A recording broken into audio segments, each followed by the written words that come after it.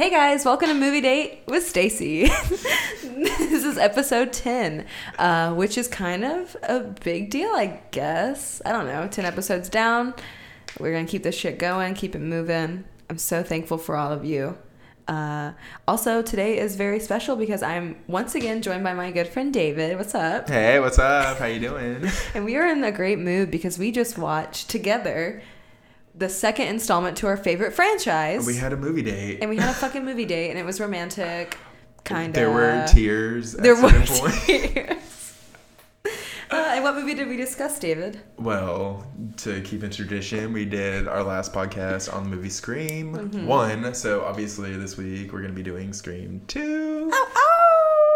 Which, man, it was a lot longer than the first one. It's 2 hours. It's like over 2 hours long. That's one of the first things I realized is that it went on a lot longer, but there was also a lot more involved. You had, the main cast, you had like the new people that had to be added in, and then you also had to like progress the story in like a little bit. Yeah, because we lost so many people last movie, we like literally had to build a whole new cast to kill off. And which is exactly what happens in this movie. I know. Which, you know what? I liked it. Again, watching it like the today, second one is good, and I think kept up with it. There were little moments here and there where we're just like, side-eyeing it, but for the most part, I liked it. The thing about the first one is all of those kills seem so like they could happen. Yeah. The thing about the second one is like, they are on purpose being so stupid and making such wrong decisions. So it kind of plays into that. Yeah, it's just like, like you're Sydney, you're thinking like, I'm smarter than this fucking movie, but in actuality, like you're making dumb decisions like in the heat of the moment. Exactly. So. Like she said, you should be running out the door, but you're running upstairs. Exactly. And I mean, that happens a lot, with characters throughout this movie. Cece, I mean, the end with Sid, like we have a lot of moments where we're like, why are you doing that? Yeah, exactly. But, and you're like yelling at the screen. Yeah. Speaking of which, let's talk about the opening of this. Well, let's talk about the synopsis and also who stars in it, because it's packed with people that you know. Literally, like the first movie had so many stars on it. They really kept up this second round because, I mean, Jada Pinkett. I know. Fucking Sarah Michelle Gellar. Joshua Jackson, who wasn't even like credited, but he was like in there. I know, like they didn't even talk Portia about de Rossi, Rebecca Gayheart, like Omar all these Epps, names. Heather Graham. Omar Epps, exactly. Heather Graham. Timothy Oliphant. Exactly. Tori Spelling. It just went on and on. Okay, so let's talk about the film synopsis real quick. Easy peasy, here we go. The plot synopsis is as follows. Is that how you say that? I think so. 2 years after the first series of murders, as Sydney acclimates to college life, someone donning the Ghostface costumes begin a new string of killings. Okay, so yeah, that's the synopsis, and that's where we are. Let's talk about the beginning of the film. Okay, me and Stacy both go at the same time to start talking. We're like very animated in the way that we're talking too. So like we both like had a reaction, then we stopped and looked at each other. Oh, this is just dynamic, I guess. I'm sorry. This is our dynamic. And now we have this. We're sitting in a new way this time. We like changed around my office. So normally we're like, facing each other dead on right now, which is kind of funny. Yeah, I love looking at Stacy talking about this because we cannot stop laughing. I know. Like before you were kind of off center, so I could like look away from you. There's no stopping it now. You can't get rid of this face. If you don't like my smile, then don't look this way. God damn. That's a Real Housewives quote. I'm sorry, I didn't mean that like in a bad way. Okay, well, let's get frickin' into it because God knows how long we're going to be talking about this. Oh my God, we talked last time for about 2 hours and we were like on one. Over 2 hours. Yeah, literally. It was like, and that's from Stacy editing it down. Yeah. Which is great. I love our banter back and forth. I know, because like I fun. said, me and her can talk about fucking the Scream franchise, like universe for hours. I know, and so much fun. Watching it together was like so much fun. I'm glad it we got really to was. do that. I had a good time. It was a great movie date. Okay, let's get into it. It begins with a movie date. Oh my gosh. Oh my God. How appropriate. So it's Jada Pinkett before she was Jada Pinkett Smith. Exactly. Omar Epps, and they are both in line waiting to get into the movie theater at the sneak preview premiere of Stab, which I think that they're at an early screening, and I think they confuse us a little bit by saying sneak preview. Yeah. Because it's definitely the whole film. They're at an early screening of the movie Stab. Which is the movie based off of the first killings in Scream. The Woodsboro The first Murders. Scream. It says that as soon as they walk in, they're based off the novel The Woodsboro Murders by Gail Weathers. Yeah. That's so cool. I love that she got that credit. You know, that means she's getting that coin, She's getting that coin for sure. For what she went through. She deserves it. She was the hero at the end of the last movie. I know. She's a badass. So, love that for love her. Gail. You're doing amazing, sweetie. So they're walking in, and they're like kind of giving us commentary about how basically just playing off the first movie, how there weren't a lot of, you know, characters that weren't white. Yeah, you know, everyone was fucking everybody white. Kind of looked the same. Like, and these are two, you know, black characters who were going in there talking about, like, I don't want to watch some white people getting killed. This has nothing to do with me. There was nothing, you know. Yeah. This does not relate to me. Yeah, I can't relate to this. Like, but they're going to go see it because it's the newest slasher in town. And she is really hesitant because she just doesn't like scary movies. They're college students. Yeah. They're like 20-somethings. Or like 19. Which, whenever we watched it, I thought that they look old as hell. Yeah. But like, you know what? They could be like going for their masters or something like that. So they totally could be like 27, which I could see them be like 26, 27 like that. But like, they just seem like they were very But it's adult. just literally like every time anyone's casted in anything in this time era, it wasn't age appropriate. Well, especially in this franchise where they kind of like play off of that. Like, there's so much. They have to be sexy. They have to be killed, and it's like so much easier to kill somebody over the age of 18. Yeah, exactly. Than it's it very is uncomfortable to like kill a fucking 15-year-old or some shit. Anyways, so they're making their commentary basically on how black people are underrepresented in fucking films, in horror movies, yeah. And if they are in the movie, they're killed off in the beginning. Which is why I don't get what happens next. Which is exactly why I think what happens next. I think that they're playing off of that. Just to be as meta as possible. Totally. Like, so they go inside the movie theater. They're all given, like, a free mask and, like, ghost face, like... Yeah, it's cloak. like sponsorship of the movie or whatever. Which I could see maybe that being like a one-time deal, but it just seemed like it was another night at the movies. It didn't seem like it was like any like big like premiere. So they get the fucking costumes or whatever. Yeah. They're given the costumes on the way in, and then they go and they take their seats. Talking. Yeah, they continue talking. And it's like a fucking madhouse in there. Everybody's like going buck wild. Everybody's wearing like all the stuff costumes. They were given. They were given fake knives that glow in the dark. Interesting, I guess. I was telling David, like, I don't see how this could be possible. I feel like this amount of rowdiness is, like, not appropriate for, like, the event that happened. A setting of a movie theater. Well, not only just a movie theater. Think about the fact that this is, like... These were real murders. Yeah, these were. It's not like this is like Freddy Krueger. Yeah. This is based off the rape and murder of this woman from this California town. Like, that's fucked up to celebrate it so heavily. Very much so, but that's also maybe a commentary on the fact that like we celebrate it in media all the time, regardless. Yeah. So exactly. Kevin Williamson. There's so much commentary like oozing, but so they go in and they sit down for a while, and the movie starts, and it starts with Heather Graham is playing like the role of Casey. Yeah. They totally change it up. Which, well, they get some things right and they get some things wrong. They definitely Hollywooded up. They knew that she had the popcorn, so they have the popcorn in the scene, like going, but they have her going in the shower. Which so, like, why the fuck is she taking a shower? She was never going to the shower at all. She's not in a robe when she was killed in the first movie. Yeah. They definitely sex it up. Exactly, which is another commentary. Yeah. Mm-hmm. On, just like over-sexualizing women in general. But maybe anyways, especially in horror movies too. Definitely. It's always about the tits and then you die. Exactly. And that's, what used to happen. But we already know what's going to happen because we saw what happened to Casey in the first movie. But the whole time that we're seeing this first scene of the movie they're watching a movie, the first scene of Stab, it's like super meta, like scene on scene on. It's like layers on layers on layers. Yeah. And you're going through like the house with Heather Graham and she's being harassed or whatever.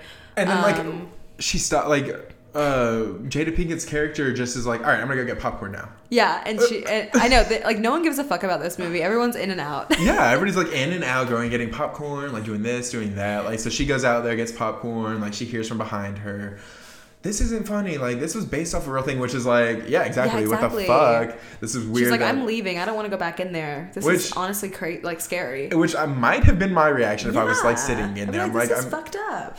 And especially now in an age, like, we've seen the, like, Aurora. That's what I'm saying. Right now, it wouldn't happen. It couldn't happen. And that's what I said. It might have been, like, an earlier, like, 2000s. I remember, like, you used to be able to, like, walk around, like, airports and stuff, like, willy-nilly. Like, now you're not allowed to do, like, anything. There's a lot more of, like, just, like, a... Like, keep your fucking tone down. Basically, like, everywhere that you go that I feel like happened after, like, 9/11. Definitely. And, like, all of the, just, I don't know, the mass shootings that now happen. Yeah, Columbine's, all of that type of business. But, like, this is before that. This is 1997.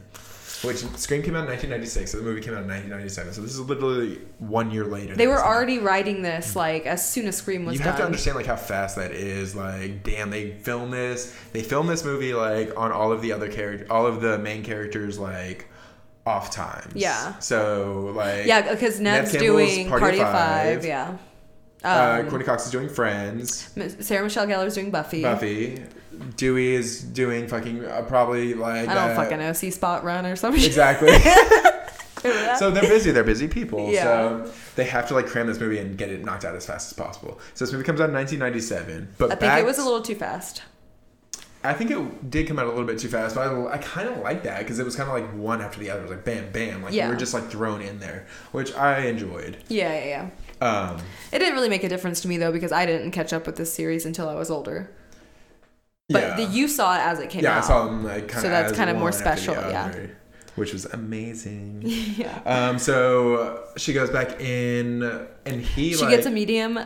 Popcorn, no butter, and a Diet Pepsi. And, like, you can already see the better quality of film just a year later. Mm-hmm. Like, but I think it changes the mood for me, and that's why it makes it seems like a lot of time has passed, but really only 1 year has passed. Yeah, and I can't get into it as much because of that, and that's why I've never been able to. I love Scream 2 for sure. It's my second favorite of the franchise, but I can't dive into it like I do Scream because it feels so like we are making a movie. Yeah, and the first one feels so much more authentic, and you get that grittiness from the film quality, and this one is super bright and colorful, and it's just different, and it takes me out of it kind of. Like Randy's death, and a lot of that. Oops, spoiler alert. So she's going back inside the movies, and like he like pops up on her, and she's like ready to fight. She's like, "Bitch!" Like, she is on edge. She is on edge. Like, it's a scary movie, and she sees all these fucking crazy ass white people. Scary bitch. Like, get over it. I don't know. Like, she wanted to go see the Sandra Bullock movie down the road, though. Which I'm assuming was like Speed at the time. Probably. It probably was Speed. Speed 2. Yeah. Keanu Reeves. Yeah. And I love that. Love that for that. So he's like in a fucking closet or something. He like jumps out of the closet. He's wearing the same clothes as he was wearing like but he has the entire time. But he has a mask on. So she's like, bitch. She like posts up like she's about to fight. They like kiss. It's kind of hot. Yeah. But still, he's out of the theater. Everyone's missing this fucking movie. Literally the beginning of the movie. Well, think about it. The beginning of the movie Scream is one of the most iconic parts. Yeah. Why are these people like acting like it's not? Like, yeah. I don't know. It kind of bugs me. It does me too. I'm done with this podcast.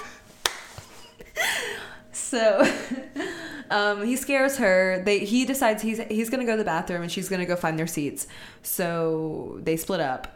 He goes into the bathroom. The two urinals are taken up. He like walks in there. There's two guys that like turn around. They're both in full costume, Scream costume, Ghostface costume. It is, and it's weird. Like, these people are. I don't know how many costumes sell on the shelves that are actual killers. Like, this is weird reality. Yeah, we don't have Jeffrey Dahmer costumes. No, we don't have like I don't know. We do have like Hitler costumes and stuff. I guess that's weird. I mean, yeah, but that's like any SS officer. That's like historical. Yeah, I don't know. I guess weird shit. I'm like defending it. But yeah, it's just strange to me that everyone's glorifying so much. But so the urinals are taken. He has to go to the stall. So he goes into the stall. He goes to the first stall. It doesn't open. It's locked. Goes to the second stall. Walks in, takes a piss. And then he hears like whispering in the other stall. Yeah, which like, I mean, you can barely hear what they're saying. We had to rewind it, and it said something like, "Mommy, Billy." Yeah, it's like talking about Billy, Mommy. Like, I promise I won't do it again. Like, shit, weird shit that like is also kind of out of character for this killer. Yeah. And I didn't get it. I thought it was like very like... Well, have you seen the movie Black Christmas? Yes. Yeah, that's what it reminded me kind of that. I just watched Black Christmas. They're making like a remake. I know. I like the actress in it. I was about to say that. I like her. Yeah. Have you seen Green Room? Is that the with her in it when they're like the band? Is that by Eli Roth or who's? No, you're talking about Green Inferno. Oh yeah, that's totally different. Watch Green Room. It's sick. I'll have to check it out. It's on Netflix. Cool. This podcast is sponsored by Netflix. No, I fucking wish. Oh, that would be amazing. I know. Maybe one day. Hit me up. So he's in that stall and he hears it. So he puts his head to the fucking stall wall. Which like what? Is weird. I would be like literally like, I don't give a fuck about that. I'm getting out of here. Like that's how I would react. But he puts his head to the stall. The killer is on the other side, knows exactly where to line up the blade. Stabs him right through the fucking head. That's got to be like a lot of pressure to go through like a fucking bathroom stall. And when he pulls it out, in 1997 they were made out of like fucking like shittier quality paper. You never know. Paper. The fuck. It was a different time back in the day.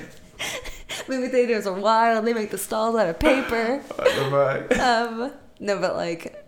It shows him pull his knife out. Oof. And it shows the hole in it. It looks legit. It looks like he stabbed through a fucking stall. But like that just like scares me, like thinking about like somebody stabbing in my ear and then like so pulling it out, like your head is like ringing. Oh! So he dies and it's sad and it's weird. It's kind of sad. I mean, like you don't really like get you don't too know much him, but it's like fuck, dude, you just got murdered. And like in such a shitty like way. You're dying in a fucking bathroom of a movie theater. It smells bad back there. Yeah, it's like piss on the floor. It's like sticky. So then the killer takes his jacket. He's wearing like a brown leather jacket and goes back into the movie and sits beside her like it's him. And she thinks it's him like fucking around with the mask on.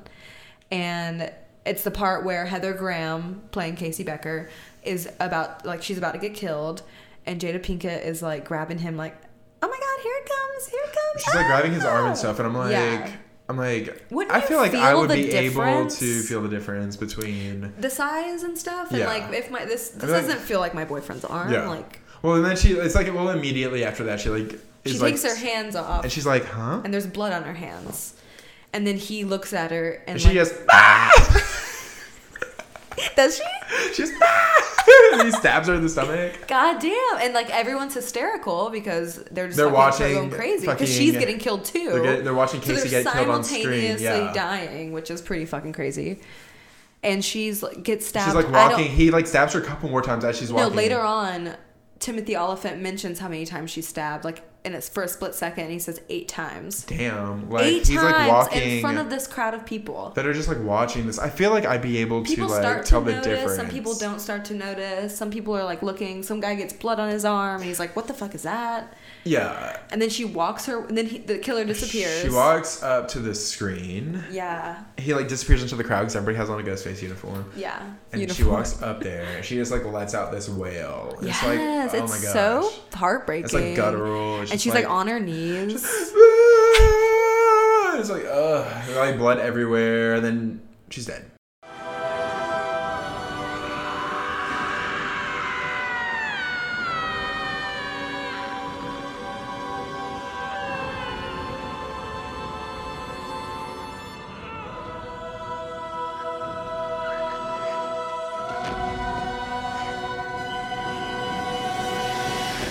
And then she falls back. Very dramatic. Like, it's a really great death. I thought she fucking rocked it. This one like played up the drama so much more than the first one. The first one like made fun of the drama. This one was like, let's go all out with the drama. Liked the beginning. I remember thinking, that's a great beginning. This is going to be awesome. And it kind of letting me down in ways afterwards. So that was kind of a bummer. But this beginning was good. It was legit. It was a good little starter. Yeah.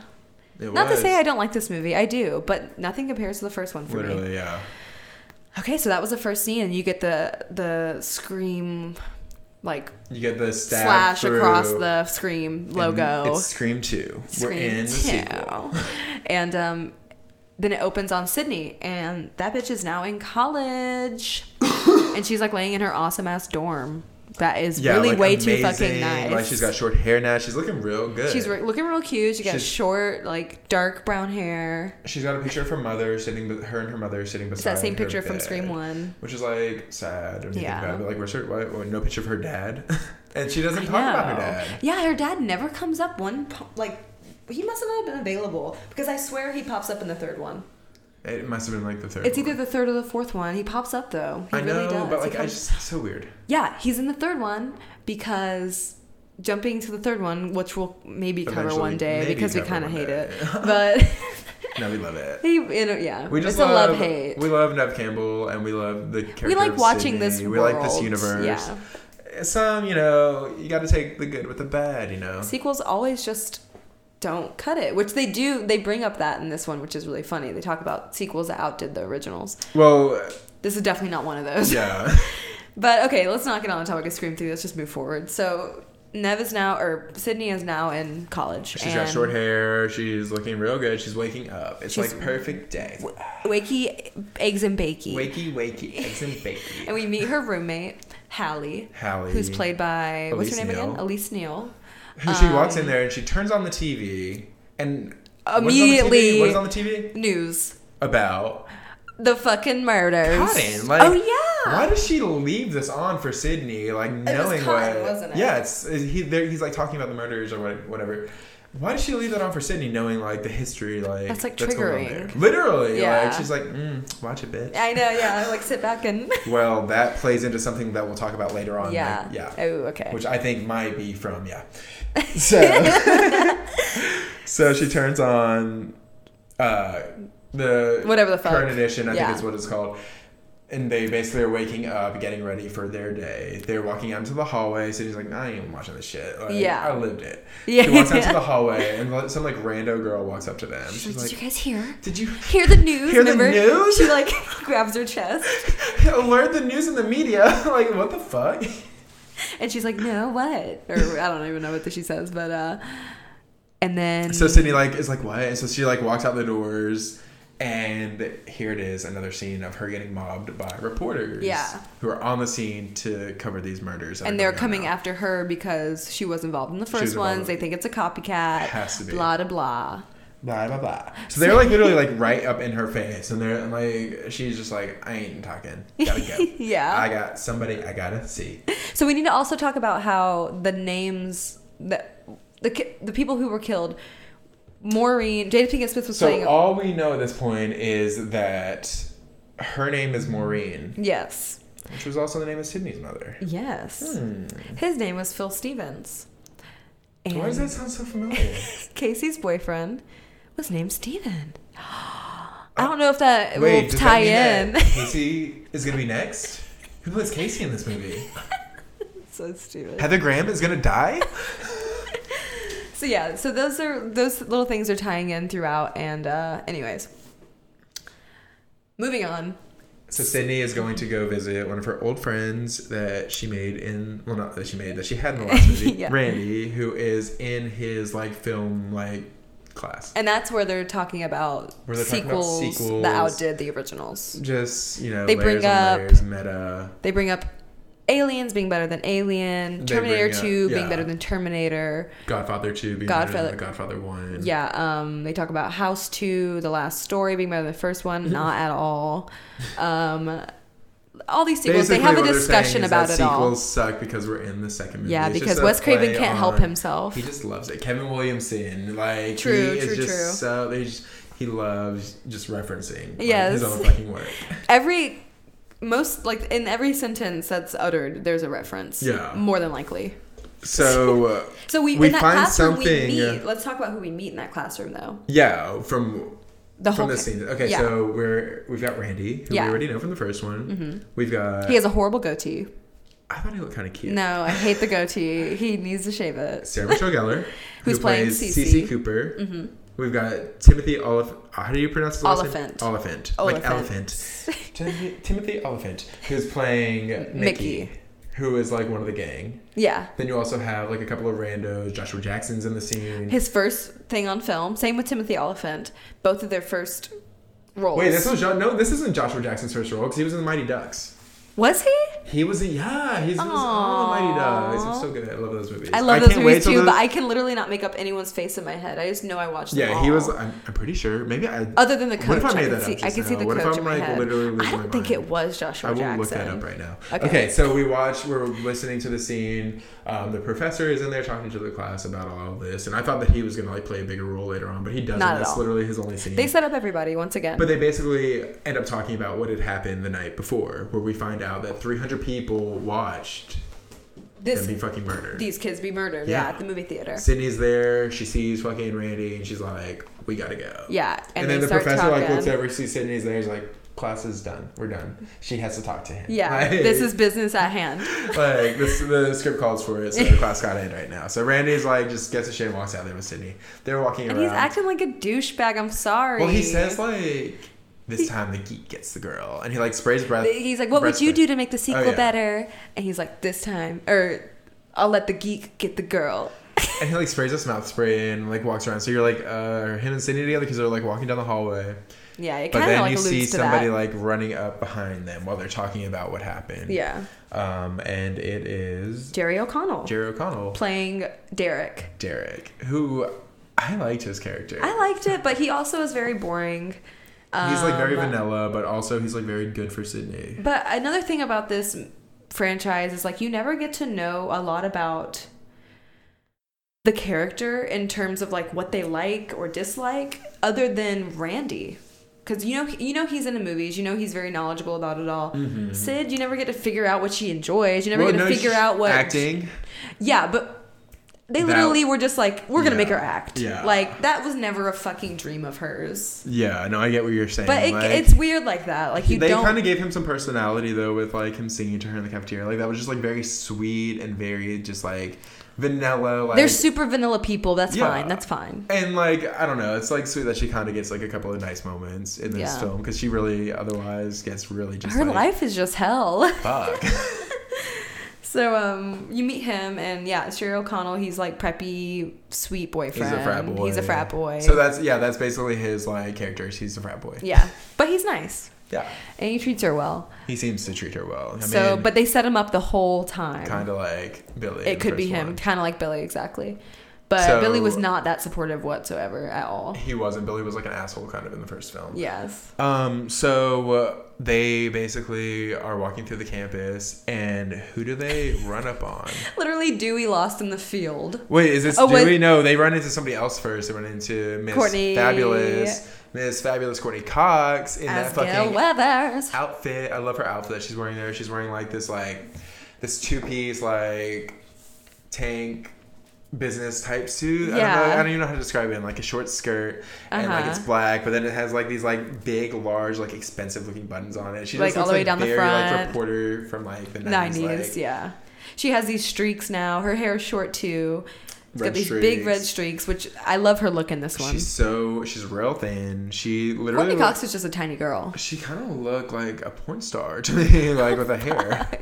But that was very 90s, like the big chunky highlights. Huge, like just thick. Yeah, she had like a whole chunk in the front that was pure red. Like red here, black here, red here, red here. It was interesting. I want to kind of do it. I liked it. It's kind of hot. Yeah, 90s are coming back. So she rolls up on the campus, and we also meet another character, Aunt Jackie.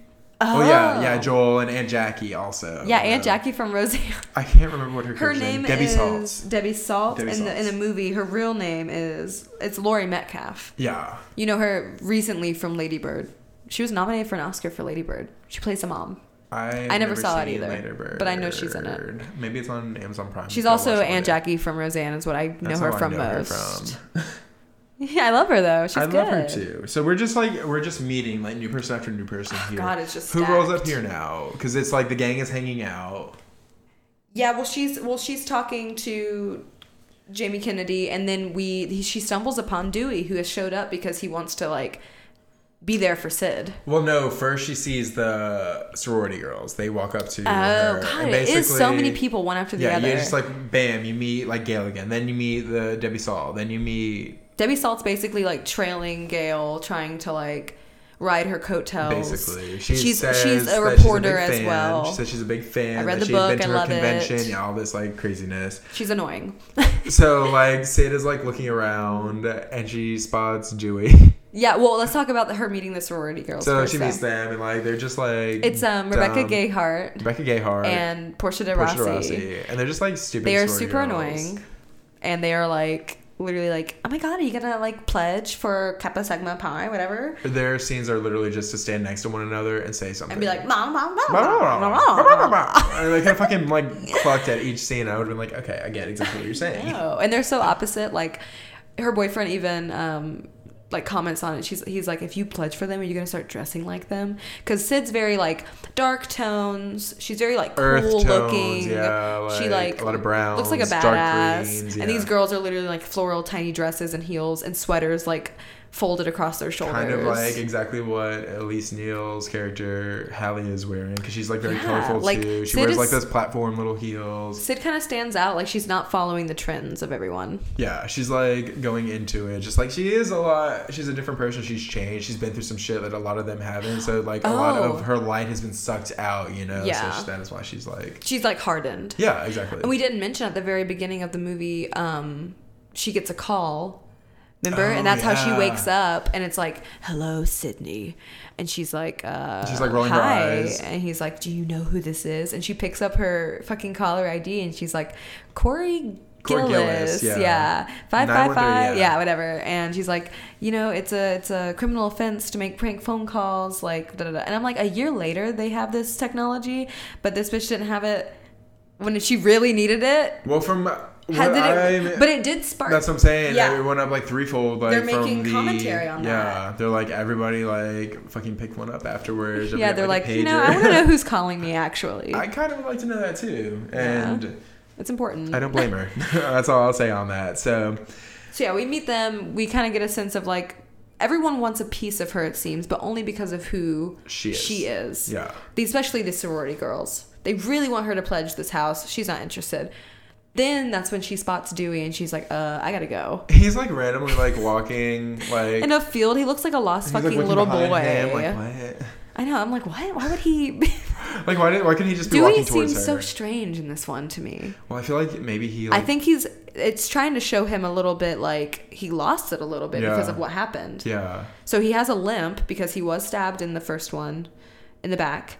And it was a severed nerve. He says that a few times. It's sad. Everyone's like, I think Jamie Kinney is like, oh, and by the way, why do you have a limp? I thought you were stabbed in the back. He's like, severed nerve. So yeah, he's limping around and he's kind of out of it. He's not a cop anymore. He's like, I'm here for you, basically. He shows up because he really doesn't know what else to do. Yeah, he's got to help this Sid. is going on again, and I got to be here for you. Yeah. Basically, you know, he like, lost. We don't think about how his sister was fucking murdered. Like, he has a little bit of her, I guess, in Sydney there, so she kind of like became like a surrogate sister to him. Yeah, it's like a big brother kind of thing. Mm-hmm. Exactly. So Cotton and Gail roll up on Sid. I know, out of nowhere. Like, this day has been hell for Sydney. Like, one after the other. Bam, bam, bam, bam, bam. Literally. Sid. And now fucking Cotton Weary's in her face. And he just got exonerated for the murder. The man who was having an affair with her mother, yeah. like, while she was married to her father, like... It's still, yeah, he didn't kill, but you need to keep your distance. Yeah, you, like, be respectful. Yeah. And he doesn't want to be. Basically, this whole movie, he's harassing her.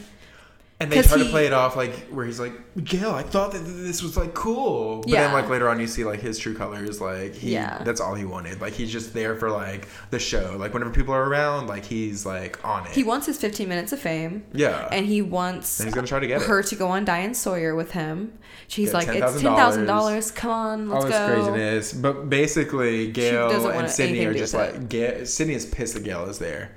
She's like, bitch, bam. Gail says something out of line, and Sydney hits her again. And, like, I wish... Not as iconic. It wasn't as iconic. And then, like, her friend was all like... She's just like, did you get that? And then Joel's I got that on film. She goes, did you get that on film? He goes, yeah, I got that on film. I love that. That was, like, one of the times I, like, laughed out loud. Yeah.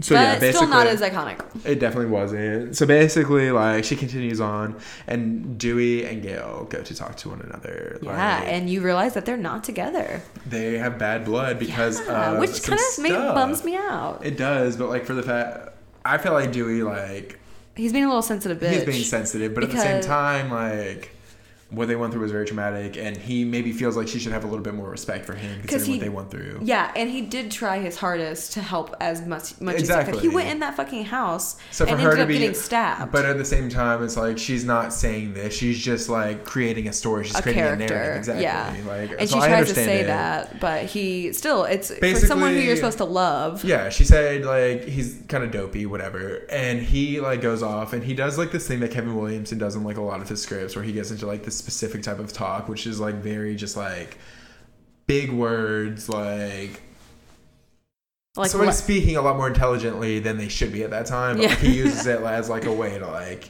defend himself. Yeah. So it's just something that Kevin Williamson does a lot that I've noticed. But I didn't mind it. It was kind of funny. No, yeah, it is. Like, pops off. But he looks kind of like hell. He looks like... He does look awful, but he does something at the end of it too. Like, he looks so much more put together in the first one. He shades her at the end. Definitely. He goes... He like walks away and then he comes back. He has nice streaks. That's when I knew that a gay man like wrote this. Like, come on, like, I'm sorry, a straight man wouldn't go back there and be like that. I feel like a straight man might go back there and be like, hey, I still beat it up, and like that. Like, but I feel like he wouldn't be like, nice streaks. Yeah, I know. That's something I'd say. How do you know that my dim-witted inexperience isn't merely a subtle form of manipulation used to lower people's expectations, thereby enhancing my ability to effectively maneuver within any given situation?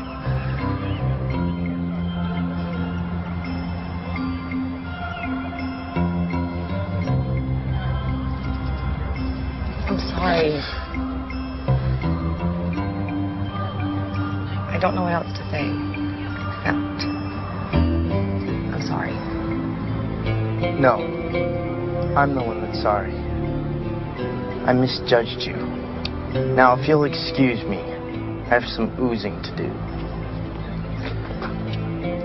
One more thing. Nice streaks. Wow. I love that. Anyway, so we get to the next scene, which is Cece. Oh my gosh. Okay, so Sarah Michelle Gellar, which love this scene. One of my favorite scenes of the whole movie.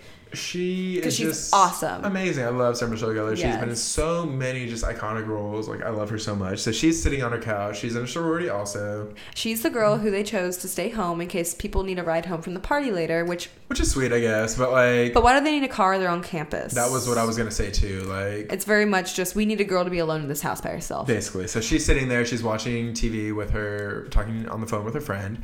Referencing Party of Five. I don't know if you caught that, but she's talking about like Bailey and Sarah. Yeah. Bailey is like one of the brothers on the show, and Sarah's Jennifer Love Hewitt's character. They definitely reference Party of Five. Yeah, so they're cool. Talking about that because Neve Campbell was obviously Julia in Party of Five. That's so funny. I love that show though. It's so good. I need to watch it. So good. I know I'm gonna love it. Gretchen Wieners is a little girl on it. I know. I remember she's like, that. It's just like a totally different character because she's like a little nerdy, like right? Prodigy. Like she like is like a violinist or like a pianist or something like that. But like she's just like a very smart character compared to like the vapid, Gretchen Wieners. Like, yeah. My dad, the creator of Toaster Strudels, will not be happy to hear about this. So basically, she's sitting at the house by herself talking to her friend when she gets another phone call. And it's like, hello, hold on 1 second. I got to answer the other line. So that's now a thing. Yeah. Which is cool. Yeah, and it's like the creepy killer voice. And hello, Cece. Yeah, he freaks her out a little bit. I think, does she hang up on him? Or she goes back to the line and she's like, hey, she thinks it's Todd. She thinks it's her boyfriend. She's like, what, are you drunk? Do you need help? Like, let me know. I'll come get you. And he's like, it's not Todd or whatever. His usual shit. She's like, she hangs up. Yeah, and then her friend calls back. Was it Todd? And she's like, no, there's some creep trying to mess with me or something.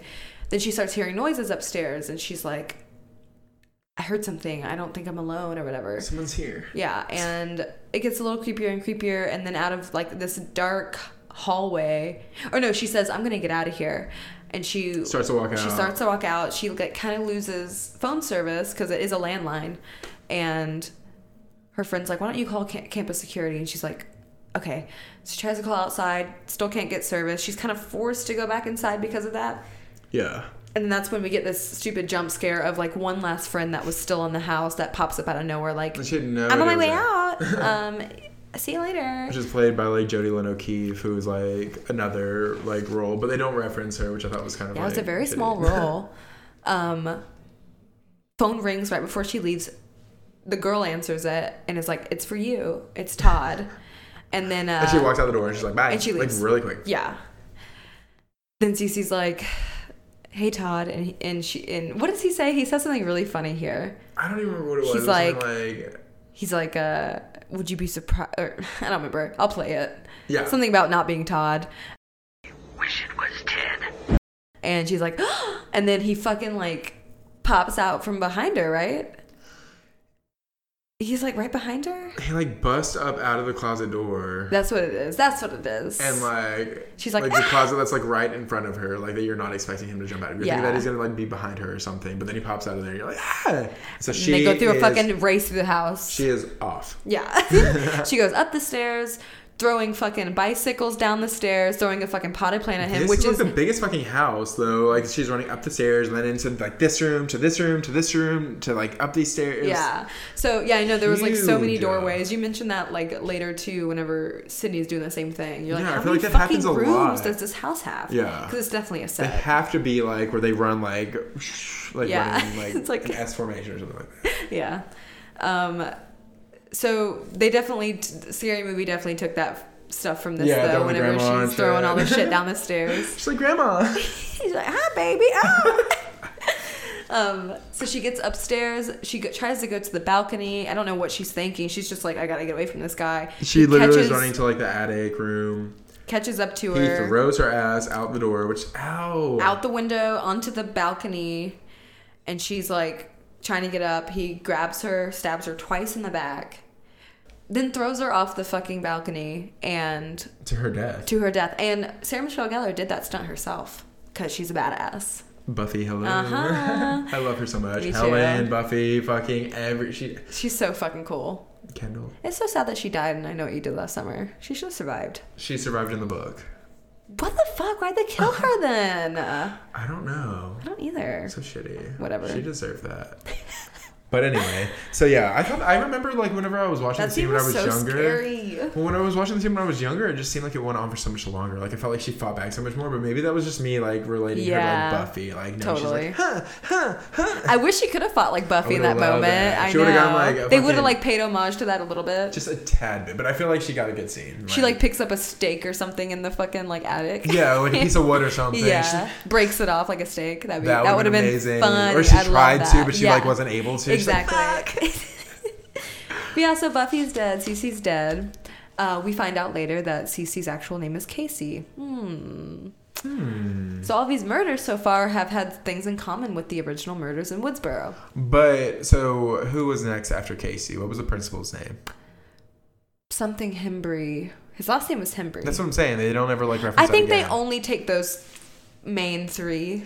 I wonder why. And they don't keep going. I wonder why they didn't continue with like Tatum and Yeah, we're like Riley. Maybe they could have gone with Tatum, maybe Riley. they considered like Dewey, Tatum, Tatum, O'Reilly. yeah. Sydney, obviously. I feel most bad though for fucking Jada Pinkett and Omar Epps though, because these people literally had nothing to do with any of this. Just their names happen to be. I know. So Gail figures that out for them. Yeah. So anyway, awesome.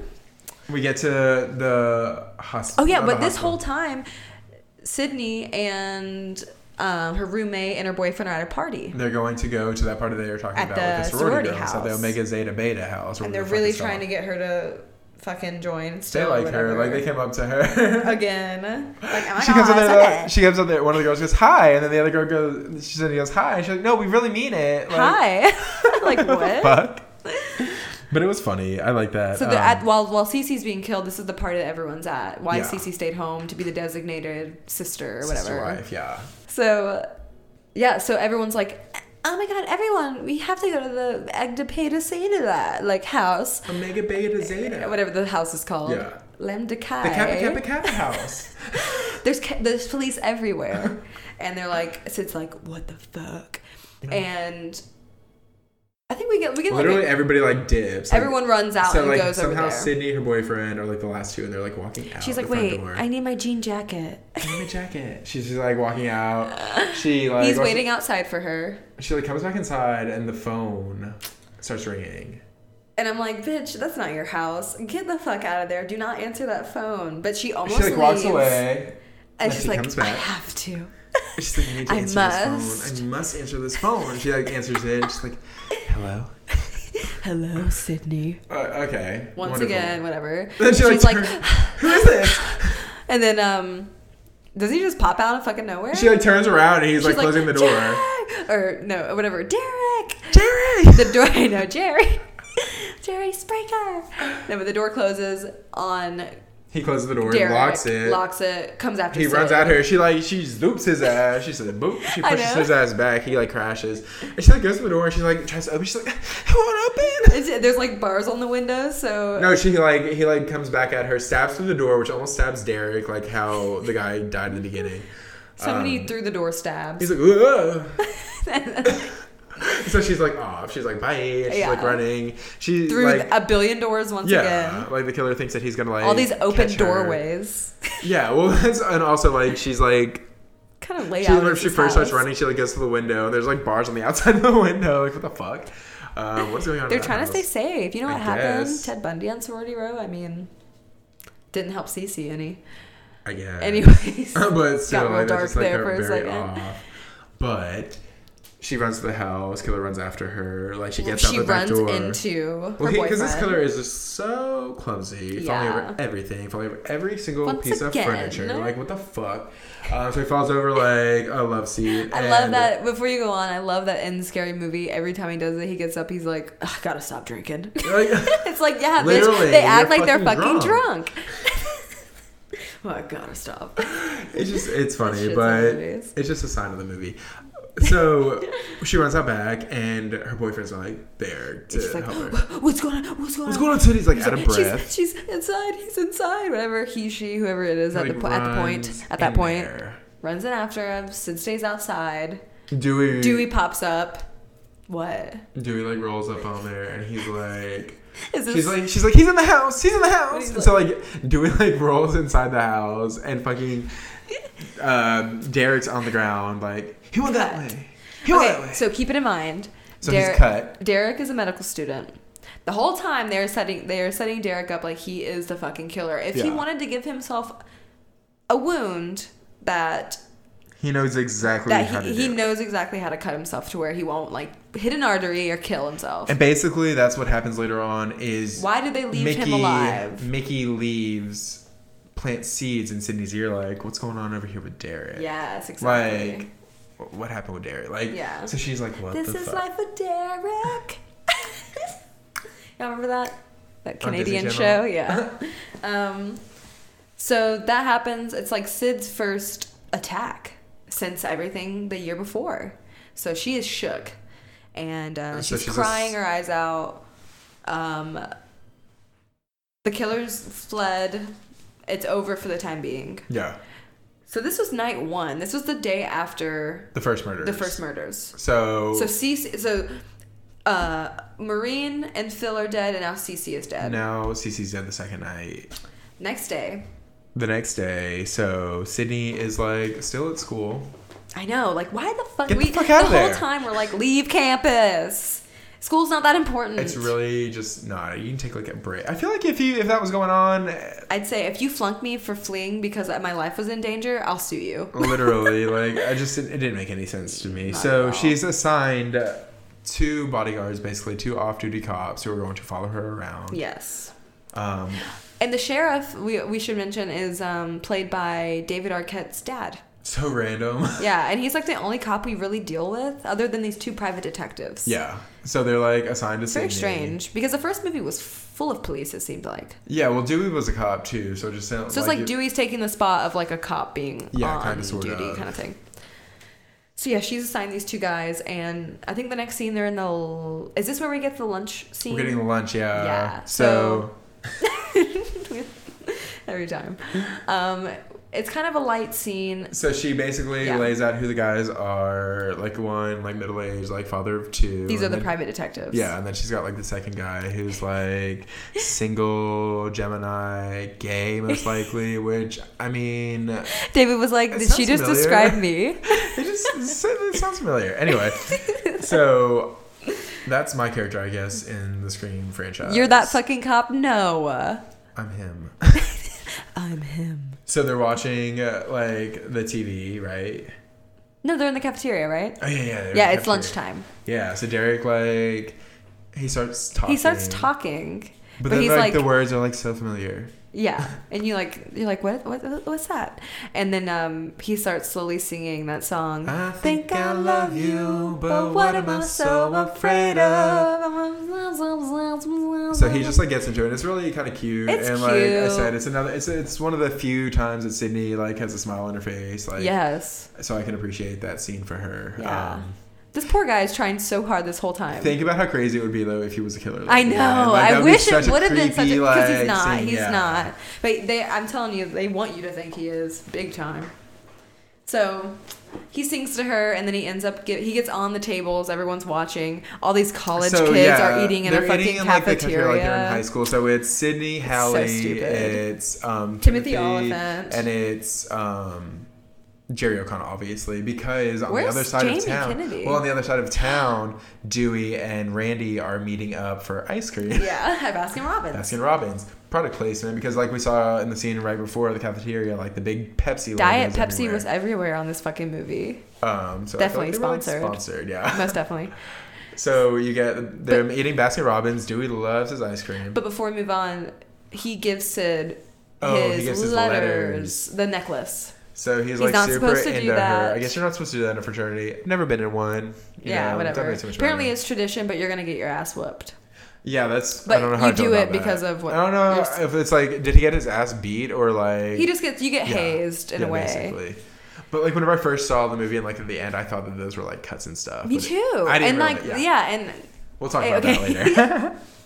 So they're eating ice cream. Dewey loves his ice cream, and they're basically talking. They're watching the TV, which is doing an interview with Tori Spelling on the Stab Movies because who is playing fucking Neve Campbell. Well, it's playing Sidney Prescott. Campbell. Sorry, Sidney Campbell. Who the fuck is Sidney Campbell? You mentioned Neve Campbell. I am out of my mind. No, Tori Spelling is playing Sidney Prescott, like how they referenced in the first movie. I picture you as a young Meg Ryan myself, and she says, thanks, but I'll probably be cast as Tori Spelling. Yeah, like just another reference on reference. Just joke on jokes on jokes. So they're basically just talking about like her what is role going in it on or whatever. Yeah. And you see the whole scene where they like recreate the scene where Sid is in the hallway with Billy, like from where she was right before she was attacked in the bathroom. And Billy is played by fucking Luke Wilson. Which I'm like confused about, like how did they know about that scene? Like who knew about that to talk about it? But then again, you think about it. You just can't think about it too much. That's why I think that Gail must have talked to Sid, wrote about it. I wonder if the person who attacked her in the bathroom sold that story, because they obviously saw her going into the bathroom, so maybe they saw her beforehand. Whoever the fuck that was, because we never even get to clarify. Yeah. But yeah, so we see that, and it's really funny. We also hear that David Schwimmer was casted to play Dewey. We never get to see it, but I love that. And someone who was like a no-name just another played friend, yeah. Randy. Yeah, which is sad. Jim Kennedy deserved more. So yeah, they're talking though, and whenever it's over, Randy's and like, we find out I'll wait for it to go to video. Well, we find out that that Gail is played by this like Parker Posey type actress named Jennifer. Yeah, and it's like one of the few good things about the third movie. Yeah, gosh. Love her. I love Parker Posey. So fucking funny. Somebody's gonna pay for this. Somebody's gonna pay for this. That effect. I love her effective way of talking. I know. So we get to what do we get to? We get to Joel basically saying like, I don't want to do this shit. I'm reading your book now. And Joel is like the new Kenny. I didn't realize that shit was really this like out of bounds. I didn't realize though. You didn't realize that he's like, I didn't realize that your last person got his head chopped off or like disemboweled or something like that. Yeah. Gutted. And he like kind of like tries to quit, whatever. And does he quit then? No, because he comes back. He stays for like a second. For just a little bit more, and then he's like, bye. Yeah. But so like basically Dewey, Gail and Randy start talking, hanging out. Yeah, okay, so yeah, this is scene, where they're on campus and they're like kind of just discussing everything still. When Randy gets a phone call. And Randy gets a phone call. He picks up Gail's phone. Yeah, if he wouldn't have picked up Gail's phone. Fuck. I know. There's so many what ifs. If he would have changed. Well, think about it too, because Randy obviously wouldn't be going over to the news van. I know. That's where Gail would be going if she was targeting Gail at that time. Yeah, exactly. And I believe, well, we'll talk about the rewrite, but I believe she was meant to die in this one. Gail was originally meant to die. Damn. Yeah, so I'm glad that didn't happen because she becomes such a strong character. She's so strong in this one. She's still that bad bitch who is willing to do anything to fucking make a name for herself, and she's bad as fuck. And everywhere she goes, people are looking to Gail to to lead by example. And she really does. She really is just like that voice. She's a really good journalist. So we cut from that scene. So they're on the phone with the killer, and they know. And he's like, he's around them somewhere. Yeah, he's like, "Fuck, dude, this is the killer. What should I do?" He's like, keep him on the phone. Yeah, I know that you're somewhere around because he's like telling them, "I see you guys." Like, yeah, he's telling them their movements, where they are. Yeah. So basically, we go from that scene. They're like, "We need to find everybody who's like talking on a cell phone," which I mean. 1997. Yeah, you can still not everyone still had one. Yeah, so they're running around campus, and we switch over to the scene with Sydney in the library. Okay, so this is simultaneously happening. Yeah, this is going on at the same time. So Sydney's in the why is Sydney in the library? She's like studying. I don't know. So she's on the computer, and she gets an instant message. You're gonna die. You're gonna die tonight. I'm like, okay. She's like, no. We both laughed so hard. No, she like falls back, like the seat falls back, like. She's like, he's in here.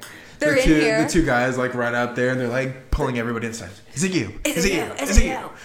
And so Sydney's like, she's backing back. away. Like, yeah. No, not again. And so she like walks around a corner, and who fucking ambushes her ass? Cotton Weary. Serious Cotton Weary. Liev Schreiber, who has a big role in this that I forgot about. He does have a pretty big role. But harassing her. Exactly, harassing her. He gets so close to her face. Yes, we were talking about...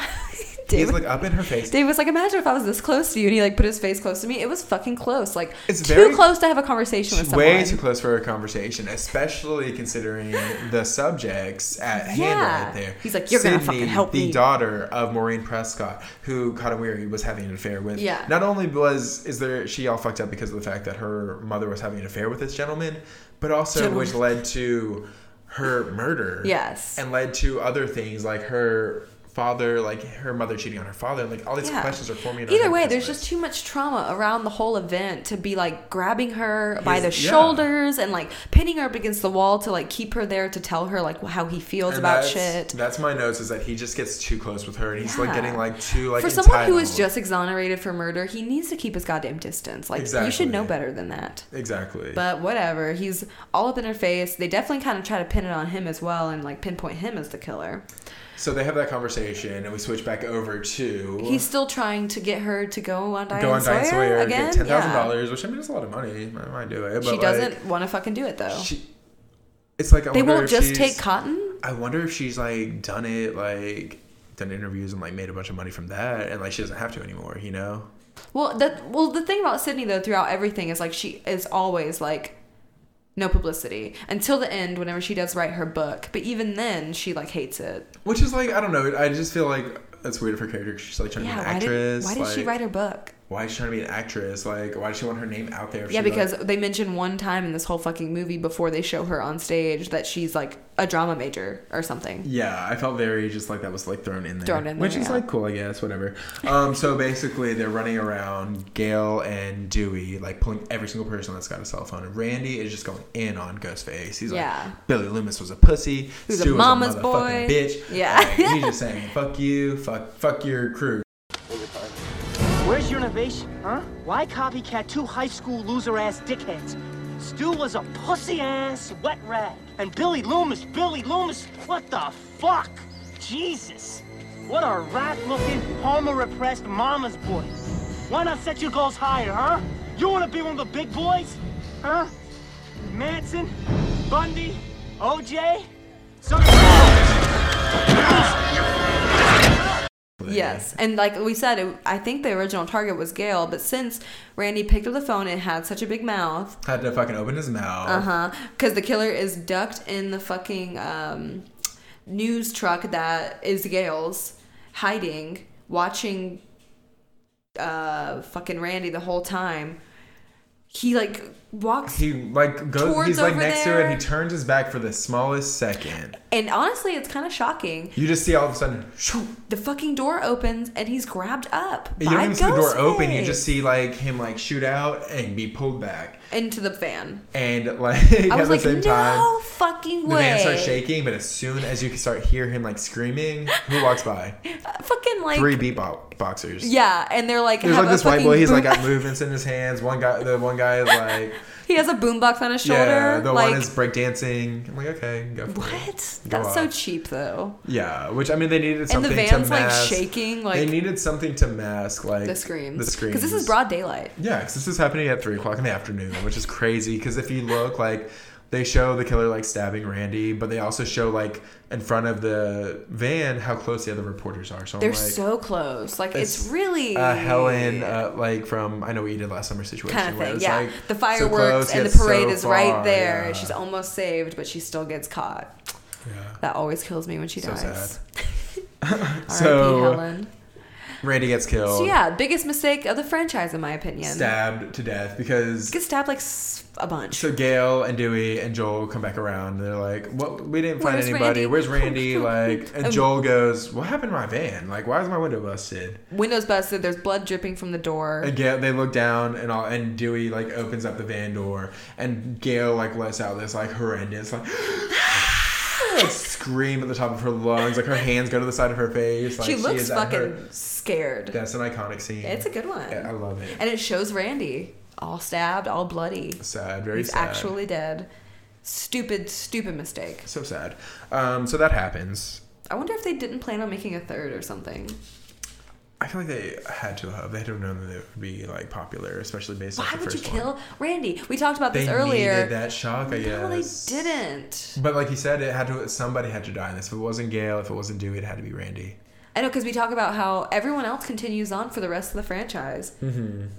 Like Dewey, 3, 4, yeah. They're all in it. No one else just keeps dying. So I feel like it was. I think they made a mistake and they really tried to like make up for it in the third one. They couldn't. They were scrambling. Mm-hmm. I think he is such a good. He was like a seminal part of that show. He needs to be the one to be like, here's the rules. This is what you need to do. Like, it's like just part of the universe, and they fucking took him away. But anyway, so Randy's dead. They find his body. Everyone's like horrified. A fucking scream, and like the scene after this is like Joel being like, I'm the fuck out of here. He literally dips out and there's already a cab waiting for him. He Ubered that shit. They took his van, so like yeah, they collected his van for evidence. To watch the tapes that they have. He's been collecting. So they're gonna have to find somewhere if they do need to watch some tapes later on, you know. Yeah, so he gives the tapes and he's out. Gives the tapes to Gale and he leaves. During all of this, is Sid just going to drama class? Yeah. Whenever Randy gets fucking murdered in the van, yeah. Sid just goes... Does she ever find out about that? I know. Like, you never see Sid finding out that Randy even dies. I didn't even think about that. Damn. Like, because I don't know if you see Courtney or I'm sorry, I keep calling them by their actual names. Gale and Dewey don't see Sid until later. Mm-hmm. So no one tells Sid that Randy's dead. And when they see each other, it's like so much is going on. I feel like she probably doesn't find out till the very end that he's gone. Sad.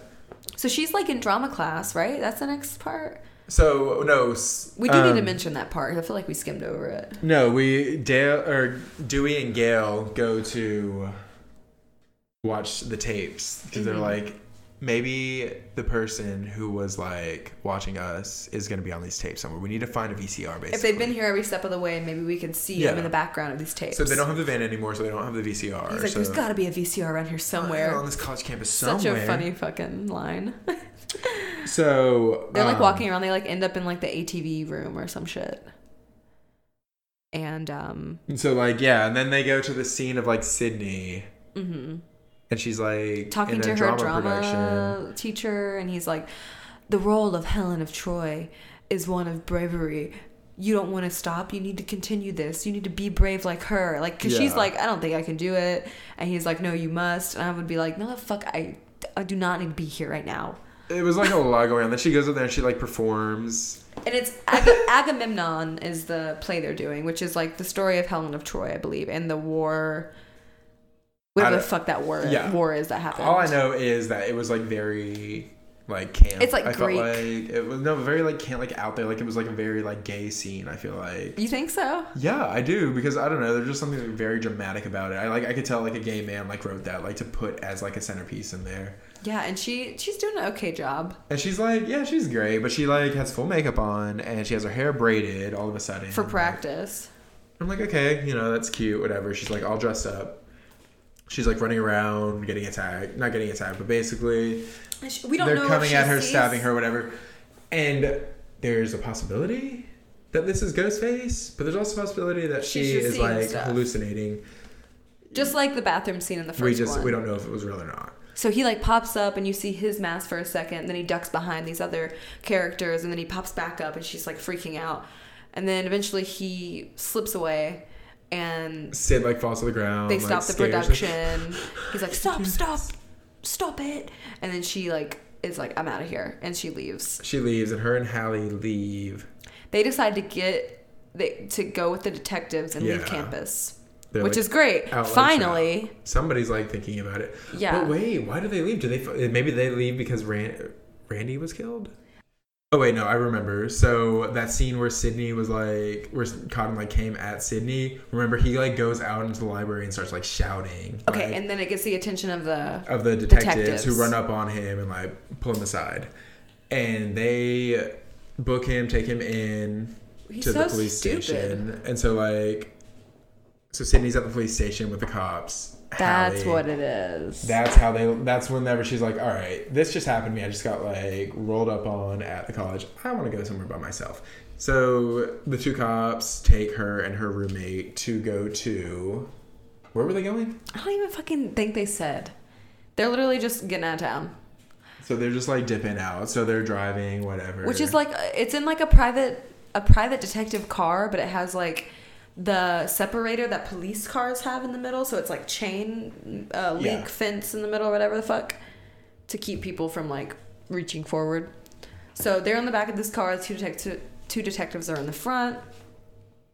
I think that they're sitting at a red light. They're sitting at a red light in this ghost ass town. Why is there no one in this town? I get that there's construction happening. Yeah. But there's no one in this town. But if construction's going on, why are they driving over there? Like, yeah. Didn't make sense, but but it's a really crazy scene. Yeah, so the town is kind of like deserted. The town that dreaded sundown. Oh my god, maybe that was like a reference. Another one. So we're just sitting in the car, like seeing them in the backseat, and then all of a sudden, Ghostface is just up in there. He runs up in there. He punches through a window. He said, "Bam, bam!" Busts that window, slits that motherfucker's throat, and then jumps on top of the car. Yeah, jumps on top of the car. While the other one like gets out of to try and chase him. Bro, scooch right over, get in that car, drive off. I know. But, heat of the moment, the shit's going down. So he jumps out there, fucking Ghostface knocks him around a couple times, chokes him, throws him around. He falls out, throws him on top of the car. Ghostface gets in the car. The girls are screaming in the back. Yeah.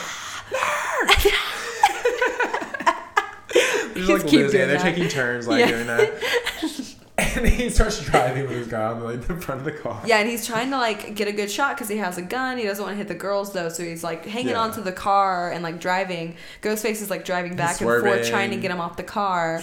But there's all this construction stuff everywhere. He doesn't really see what's in front of him. Or maybe he does. No, I think he plans it. Okay. But he gets this crazy fucking like scene of this. He crashes slamming into all of this into stuff. Like this like metal poles. And this one pole goes through this guy's fucking head, dude. And we like didn't remember how gruesome this scene was, but it was fucking brutal. It like shows it like going through like zoom. And boom. Like, It was pretty intense. I was like, fuck. So the car's crashed. That guy has a pole through his goddamn head. Ghostface is knocked out of the front seat. Ghostface is knocked out, and the girls Sydney are in the back. And Hallie are like, they're like can't get the doors open because it's a police car. So they're like, fuck, what are we gonna do?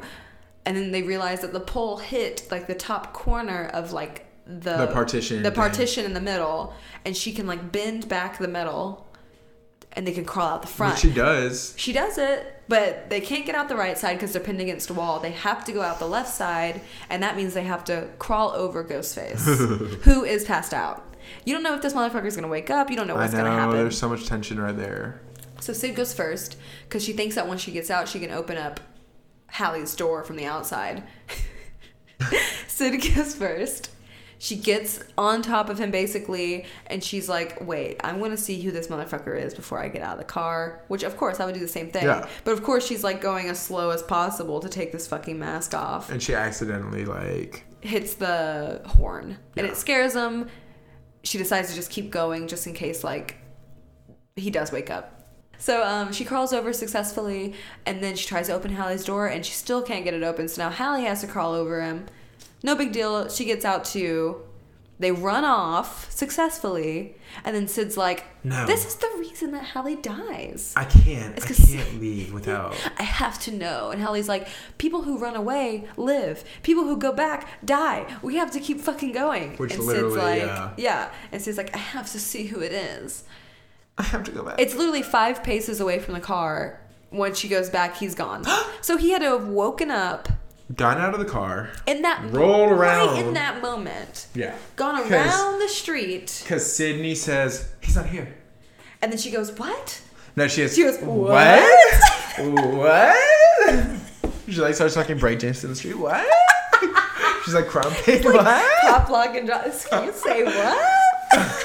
It's awful. Like, she does this like very animated, like, what? Like, and Ghostface jumps out and he like stabs her from behind her. Yeah. Stabs her like 3 or 4 times, but like that motherfucker could not have gotten in and out that quick. I didn't think of it being someone else though. So anyways, Hallie's dead because of Sydney's stupid mistake. Because she's a dumbass bitch. Just run. Your friend's life's at stake. Your life's at stake. Hallie's dead. Sid takes off and she like runs to the theaters for some fucking reason. She just knows to go to the theater. Well, we didn't even talk about the scene before this. Yeah, so this is like simultaneously happening, isn't it?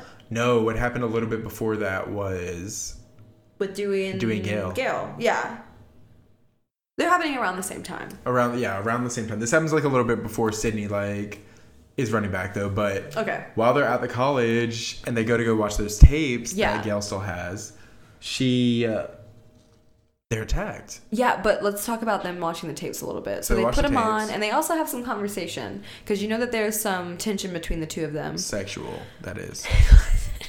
Not really. But at this point there is. Because she really wants Dewey to forgive her. Mm-hmm. And she's like, feels bad about it. Like, you can tell she feels bad, yeah. Yeah, and she really misses him, and you can see that. Because she'll look at him, and she'll just smile. Because she's like, I've missed just he's like a little bit of weirdness. Her, like, humanity. Like, she's, like, very hard and cold. Like, and when she sees him, she, like, warms up a little bit. Yeah, it's, like, more important in the moment. Like, I need to, like, focus on Dewey. So they end up start making out. Yeah, they make out. She fucking, like, gets on top of him for a second. It's hot, yeah.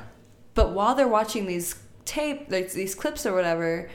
Another TV comes on, and it's like the views from all of these former killings. Like you get a view of Cece from like outside of the house, sitting on the couch before she's attacked. You get a view of Randy from inside of the van before he's attacked. So it's like the killer is filming these attacks. Yeah, these attacks. So Dewey runs upstairs to find out who because Ghostface was up there in the because it turns to a live feed of them. Dewey and Gale like from behind them. They're like and they turn around, they see Ghostface up there in like the projection room. Yeah. So Dewey runs up there like with his lamp, like gets up those stairs and like goes in there. He's not there. Not there anywhere. Where is he? Where'd he go? Where is he? Gale's still downstairs, and then I think from behind her, Dewey runs back out. He's like, he's not up here. Trips down the stairs. Dewey is watching Gale, and Gale's like, what? And all of a sudden Ghostface pops up from behind her. Goes after her. Starts running after her. So Dewey starts running down the stairs after her, falls over his own feet, and ends up knocking himself out. Gale is off, and she is just running through like the bowels of this fucking like university. Yeah. And it's mostly like the film ATV kind of space. It's like the set recording studios. Mm-hmm. There's like a cool sound room where there's like a glass window. Mm-hmm. There's also like it's like soundproof, right? Yeah. So that comes into play in a second. But she's like going through all of these different doors. She eventually goes into like this room with like like supplies, like tape and stuff, like to like record with. And she knocks a shelf in front of the door so the killer can't get in. Well, no, she doesn't do it then. Oh, okay. She she like walks over to where the screen is, like the window, and from behind the window, Dewey walks in the room. Yeah, and he's like, Gail's looking forward. Gail. She's looking forward. She's looking in the room. She's like not looking behind her, which I mean I would be looking there. Yeah. But she is like looking behind her, and she doesn't see Dewey. He's like pounding on the But glass. she can't hear it because it's soundproof. And and then fucking Ghostface comes up behind him, and you see Dewey get stabbed, and you're like, "Fuck, Dewey just got killed." And he's like stabbing the fuck out of him in the back, like his blood squirting out of his mouth. Yeah. Gail runs, and she like pushes over a shelf in front of the door so that Ghostface to block can't the door. get But in the she's room. really sad to see Dewey get attacked. She's like losing no! it. Yeah. I love how many times we've done that. So I know it is, because I truly thought. So you're like, fuck, Dewey's dead now. Yeah, Dewey's dead. So Gail's in this room. She hangs out in there a little bit. She literally has nowhere to go.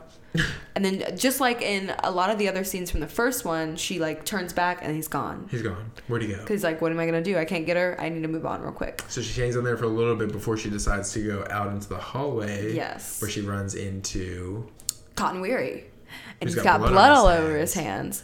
And she's like, get away from me. And he's like, no, I found Dewey. This is his I blood. didn't understand that. She's in the room. She's in the closet where you have to see through that window right there. And if you don't see that, you're obviously like walking out the room. Yeah. So you would have seen him like whenever you're walking to the next room. You'd have seen Cotton At come some in point, there. you would have seen him come in there. And that's why I was like, what is going on here? Because it's a fucking movie, and they think that we're stupid, and they think that we won't think about these things. So Sid runs back to the campus while this is going on with Gail. And there's like music. Hightails it out of there. Oh, and we forgot to mention before we move on, she's about to go into the theater. While all of this is happening, well, she fucking runs out of there. She darts Jerry away from Cotton. O'Connell is picked up. Oh. Derek, her boyfriend's picked up by all the fraternity guys, and the hazing begins for him giving away his letters. Yeah, with him going to the party. And they're in the theater, like torturing him. So he's like not like actually torturing him, but they're fucking with him. No, this scene went on while Nev was in the car. getting attacked. Yes. And while Dewey and Gail were also getting attacked. Yeah. So the party is going on in the auditorium, like where the play is going to be at. And they have him like strung up on a cross. Everybody's there. Portia, Rebecca. They're like spraying beer, like pouring beer down his pants, and like just fucking with him and like messing with him. Nothing really bad, but he has lipstick all over him, so he does look like he's cut up. Like that's why you said like we thought he was bloody whenever we were little. So it's they're just basically lipstick. they're throwing beer at him, just getting him drunk because he gave his letters away. It was just cute, whatever. But still, that's miserable to be on a fucking cross with your hands tied. I guess for like hours and hours. Like those are your friends. Like it could be like a funny story, I guess. It is, but hazing's stupid. So, so we go from. So Sydney, Sid is now. So she runs now back to the campus, which I don't know why she ran back to the campus. And he's like not there yet because they put him like he's like on a like. They like raised him up, I guess, which is scary. Yeah, you're in the air like on a prop. You're not being like restrained by anything, and he's like but a couple passed of ropes. out. Yeah, like which is kind of scary. I'd be pissed off at my friends for doing that to me.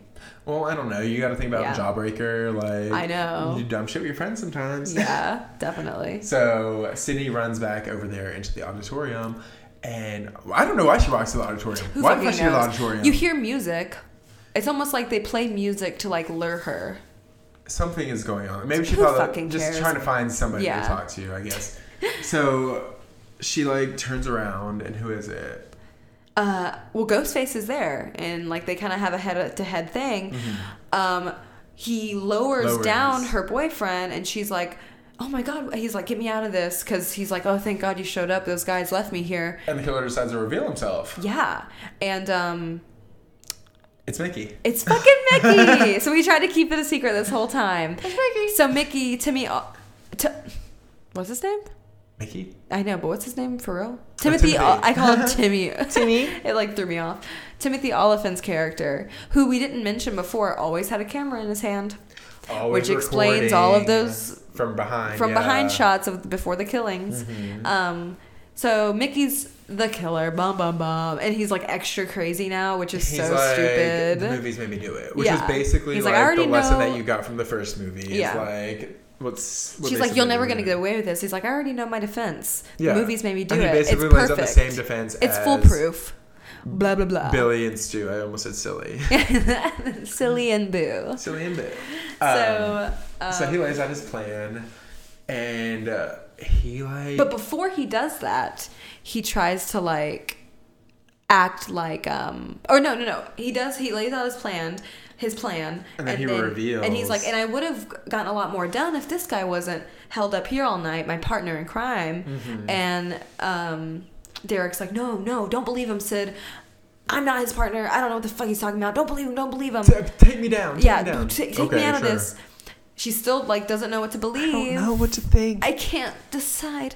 And then fucking like out of nowhere, fucking Mickey pulls out a gun and shoots Derek because she doesn't get him down quick enough. Second person that dies because of Sid not fucking thinking correctly. Which is like, oh my god, it's annoying. Like, I feel bad for them. I feel bad for her too because survivor's guilt. I'm sure she has a ton of it. As you see by the third movie. Yeah. But the fourth too. So yeah, he's dead, and it's sad, like, because he truly was a good guy, and he truly was such a good boyfriend to her, and he just, like, gets his ass killed. And so, like, that happens, and then Mickey decides to reveal that he's not in this by himself. Yeah. He's got help. Well, you see, yeah. And then the door opens. Fucking Gail walks through the door, and we were shocked for a second before. Yeah, and I'm sure the first time I saw this, I was, like, actually shocked. And then like a second later. Well, that's the thing that we didn't talk about earlier is Gail runs from Cotton Weary and runs straight outside into the arms or the telephone of Debbie Salt. Who was sitting out there like who was the other reporter. Played by Lori Metcalf. So she runs out there and she's like, the killer's Cotton fucking Weary.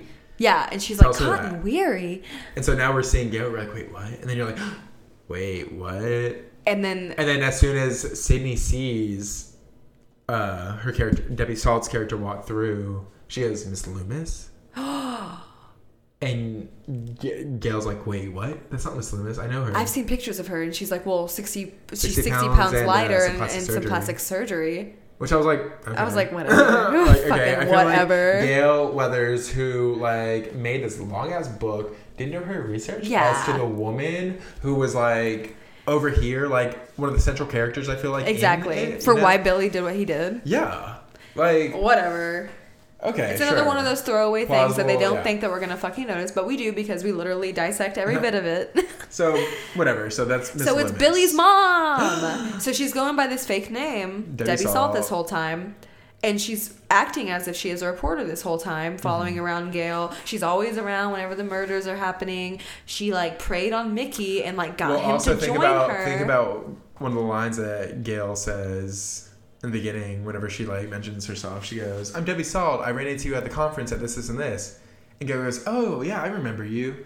She was planting that seed there, so she wasn't like, you're Miss Loomis. Exactly. Yeah. She tricks her from the beginning. Yeah, and she knew she'd have to like change her look and like so they wouldn't know who she was. Yeah, because if somebody introduces yourself as Debbie Salt that I met at a conference, you're like, okay, I feel like I know this face from somewhere. That's probably that. Okay, whatever. Because she does look so different. Yeah. Apparently, whatever. Sure. But also, wasn't she around Sydney? Did she just keep her like distance from Sid to where she couldn't recognize her before that moment? We didn't see any scenes of with Debbie Salt with Sid. I feel like Debbie was like hidden the entire time, and that every time that Sydney was like hidden in plain sight. Yeah. I feel like she like would never go around her like. So she fucking is like, you killed my son, now you gotta die. It's the classic revenge tale. Blah blah blah. Mickey is literally. We have to talk about the dialogue in this movie. He says something really mean, like something like, yeah, if you had a mom. I know. And she's like, motherfucker. But Mickey is like acting like a true fucking psychopath. It's kind of funny, honestly. He's like lost it. He's lost it. He's going to blame the movies. And then Lori Metcalf. Sydney says. What? We like got it wrong actually. Oh, did we? Yeah, because Sydney and Mickey have their like talk about that first before they meet Miss Loomis. Okay, yeah. Yeah, because she says one of the iconic lines that we were talking about. Yeah. To Mickey, which is fucking lame. Was it to Mickey? Yeah. I thought it was to Lori Metcalf. No. It's to Mickey. No, because I have the notes because we literally die. Okay, so we're watching the movie. We're like living our lives, enjoying it. And fucking Sydney and Mickey are having like back and forth with one another. All of a sudden, Sydney goes, "You're psychotic," in like this like weird like whisper. Like, she's like literally like talking like this, and then out of nowhere, it's like, "You're psychotic." Yeah. A whisper. I don't know why, but we fucking died. We died. Oh my god, we laughed so hard. I don't know why it was so funny, but it was fucking hilarious. It was hilarious because it was just out of character, out of like nowhere. See, I've got my whole defense planned out. I'm gonna blame the movies. It's pretty cool, huh? It hasn't been done before. You see, this is just the beginning, a prelude to the trial. That's where the real fun is, because these days it's all about the trial. Can't you see it? The effects of cinema violence on society. I'll get Dershowitz or Cochran to represent me. Bob Dole on the witness stand in my defense. Hell, the Christian Coalition will pay my legal fees. It's airtight, Sid. I'm an innocent victim. You're psychotic. So basically, they fight. They fight. Yeah, she fights with Mickey for a while. I think that she like... The fighting stops whenever Mrs. Loomis walks through the door, and you think it's Gail, but then you see that Gail is being held at gunpoint by Mrs. Loomis. Miss Loomis goes off on Maureen, calls her a whore, calls her this, calls her that. Maureen? Everybody. Yeah, the mom. Oh, okay, Cindy's yeah. mom. She talks about the whole history of that. And she basically tells her, like, her plan, like, I don't even care about what my story is. I'm going to frame Mickey, right? He was just a pawn and whatever. She like shoots his ass. You're going to shoot him, but not before he gets one shot off, and it'll be the end, and I will get away scotch-free. So she kills Mickey and shoots him, I think just once in the chest, but as she shoots him a couple times. Yeah. Gail goes to run, and like he's holding a gun, and whenever he has like shot, this look on his face. He's like, like fucking shoots the gun, and it ends up hitting Gail like in the side, and she falls like off falls stage. off stage. You're like, oh my god, Gail, she's down for the count. She's dead too. She's down for the count. And let me tell you about this next scene. Okay. Fucking Sydney loses it. She turns vicious. She really goes off. Billy's mother like comes after her, fighting her, and she's like not having it. She gets away. She gets away to where like they're having like a confrontation, talking to where she's able to grab a bottle and smash it against her head. That's what it is. Yeah. Runs through the door. I remember. She goes. She like has her cornered, and then Sydney looks past her and she's like, "Isn't Mickey supposed to be dead?" Which is then, fucking smart as I know. shit. And so she looks back and she fucking smacks her with the bottle. With a beer bottle, which I noticed. It's because they were partying. Exactly, that's what I'm saying. I noticed that whenever she like first went to that, whenever they first showed the door, I think whenever Gail and there's like trash and stuff. Trash, yeah, just in the thing. It's a good setup. She use what she had to her advantage. Yeah. So she gets through the door, closes it, and there's a fucking axe. She runs for that fucking axe, and like Mrs. Loomis hears her like in there like breaking shit. She's like, "What the fuck?" She like looks through like the little peephole, and she's like, Sydney's like, "Yeah!" Like with the axe, like a Jack crazy. Nicholson like moment. Loved it. Like she snapped, and she starts. Sid turns vicious. Yes, and she starts fucking like axing all of the ropes that are like holding all these props up, and everything starts falling on stage and like falling around Mrs. Loomis. She's like knocking into every single thing, so that like it's sandbags so are falling, the scenery is falling, all these rocks tumble down on her. Yeah, it's kind of insane, but at the same time, I kind of loved it. Yeah, right after that car scene, like these good. Scenes are insane.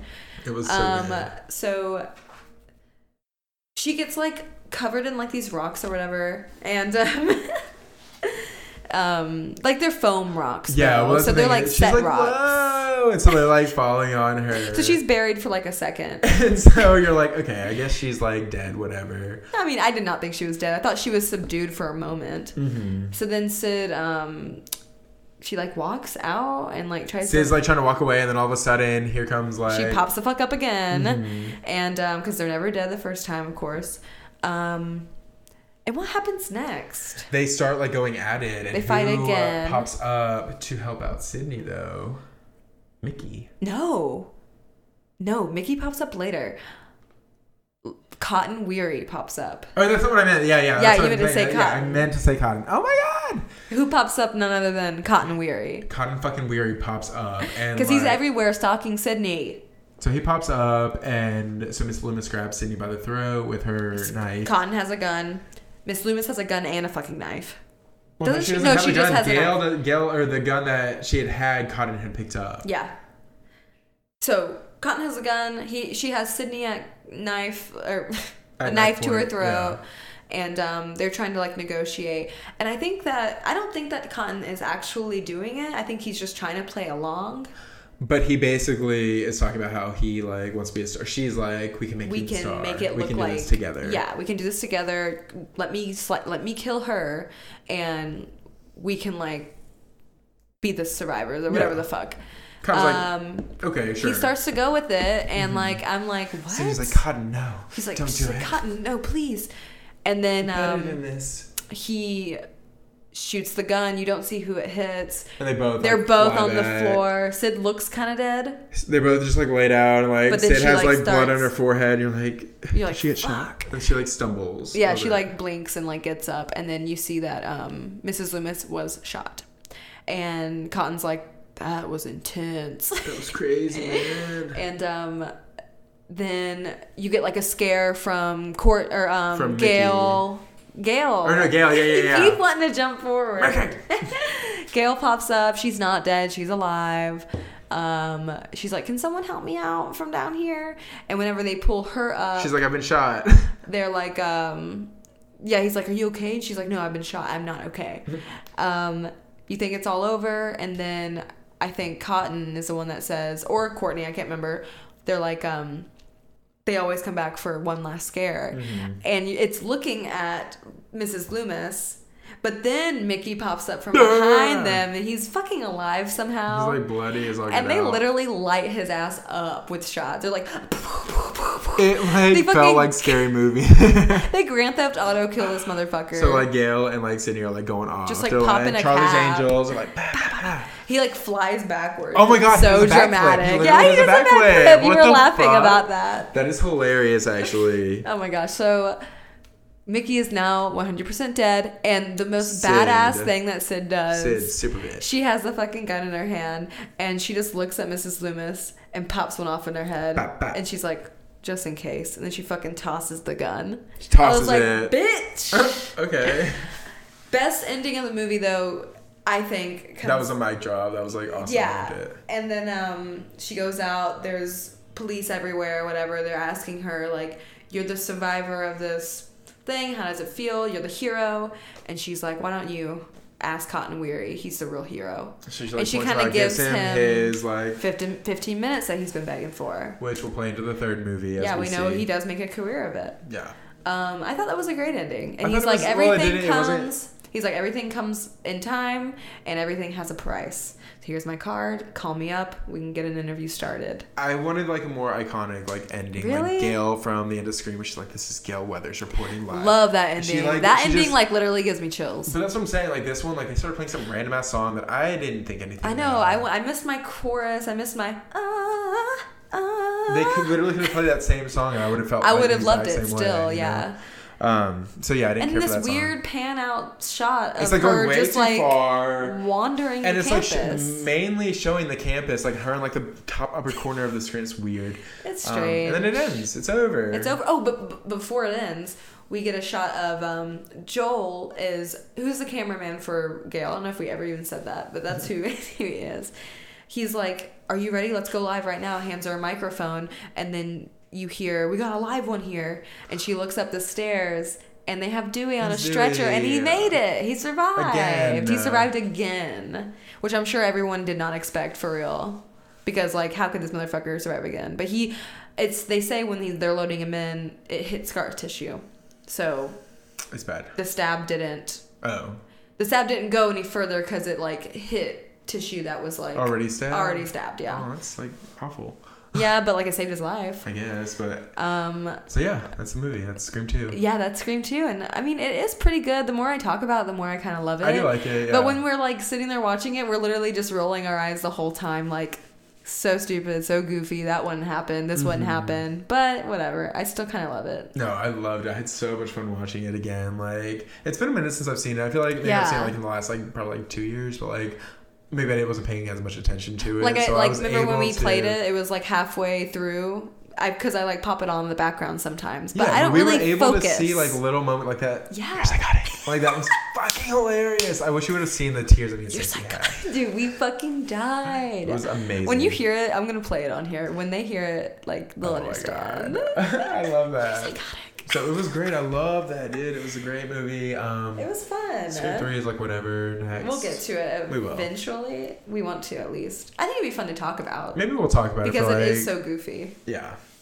We'll have to like get into it. So Okay, yeah, so that we was need to Scream go over 2. some of the Yeah, let's go over some trivia. because there is a ton of trivia surrounding this fucking movie. A lot of drama. Lots of drama. Yeah. As we know, it came out the year after the original Scream, so like not too much time at all. And I guess this is before they had people sign contracts to like NDAs sworn and stuff like that. secrecy and shit.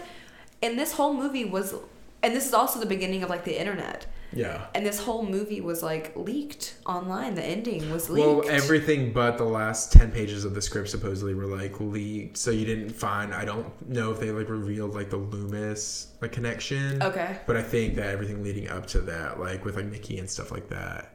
Yeah. Was like released out to the public. So they had to mix it all up and like change things last minute. Because originally, who were the killers? Originally, the killers were her boyfriend, Jerry O'Connell, and her roommate, Hallie. Which doesn't happen at all. You could see... I would love that. You could see glimpses of it here and there where they could They still played into together. it, yeah. One of the first scenes that we see Hallie in, she puts on the news. Yeah. Leaves it on. Which to us is just like she's turning on television, but when you think about the mentality of those two characters, she's putting on this thing that she knows is going to trigger. It's going to affect her, yeah, exactly. And then you get all of the stuff with Jerry O'Connell, which just like pinpoints him. So they like didn't leave that out. Yeah. But they decided they like switched it up because they could. They had to. Yeah, they fucking had to. Which sucks. I want to see the original version, like I would somehow. love to read it. Read it. I think we could read it. I think it's online somewhere. I'll try to look for it. But yeah. So that's like super big drama. So I believe that Courtney Cox was supposed to die, and this one Gail was supposed to die. That would have not been smart either. I think, what if instead of Courtney they chose Randy because they had to switch some shit up? That might be part of it. Maybe I still don't think it was smart though. Maybe so, but all I know is you can see like little glimpses of it here and there. Hallie at the end with her like the whole scene where they crash and they're having to get over the killer.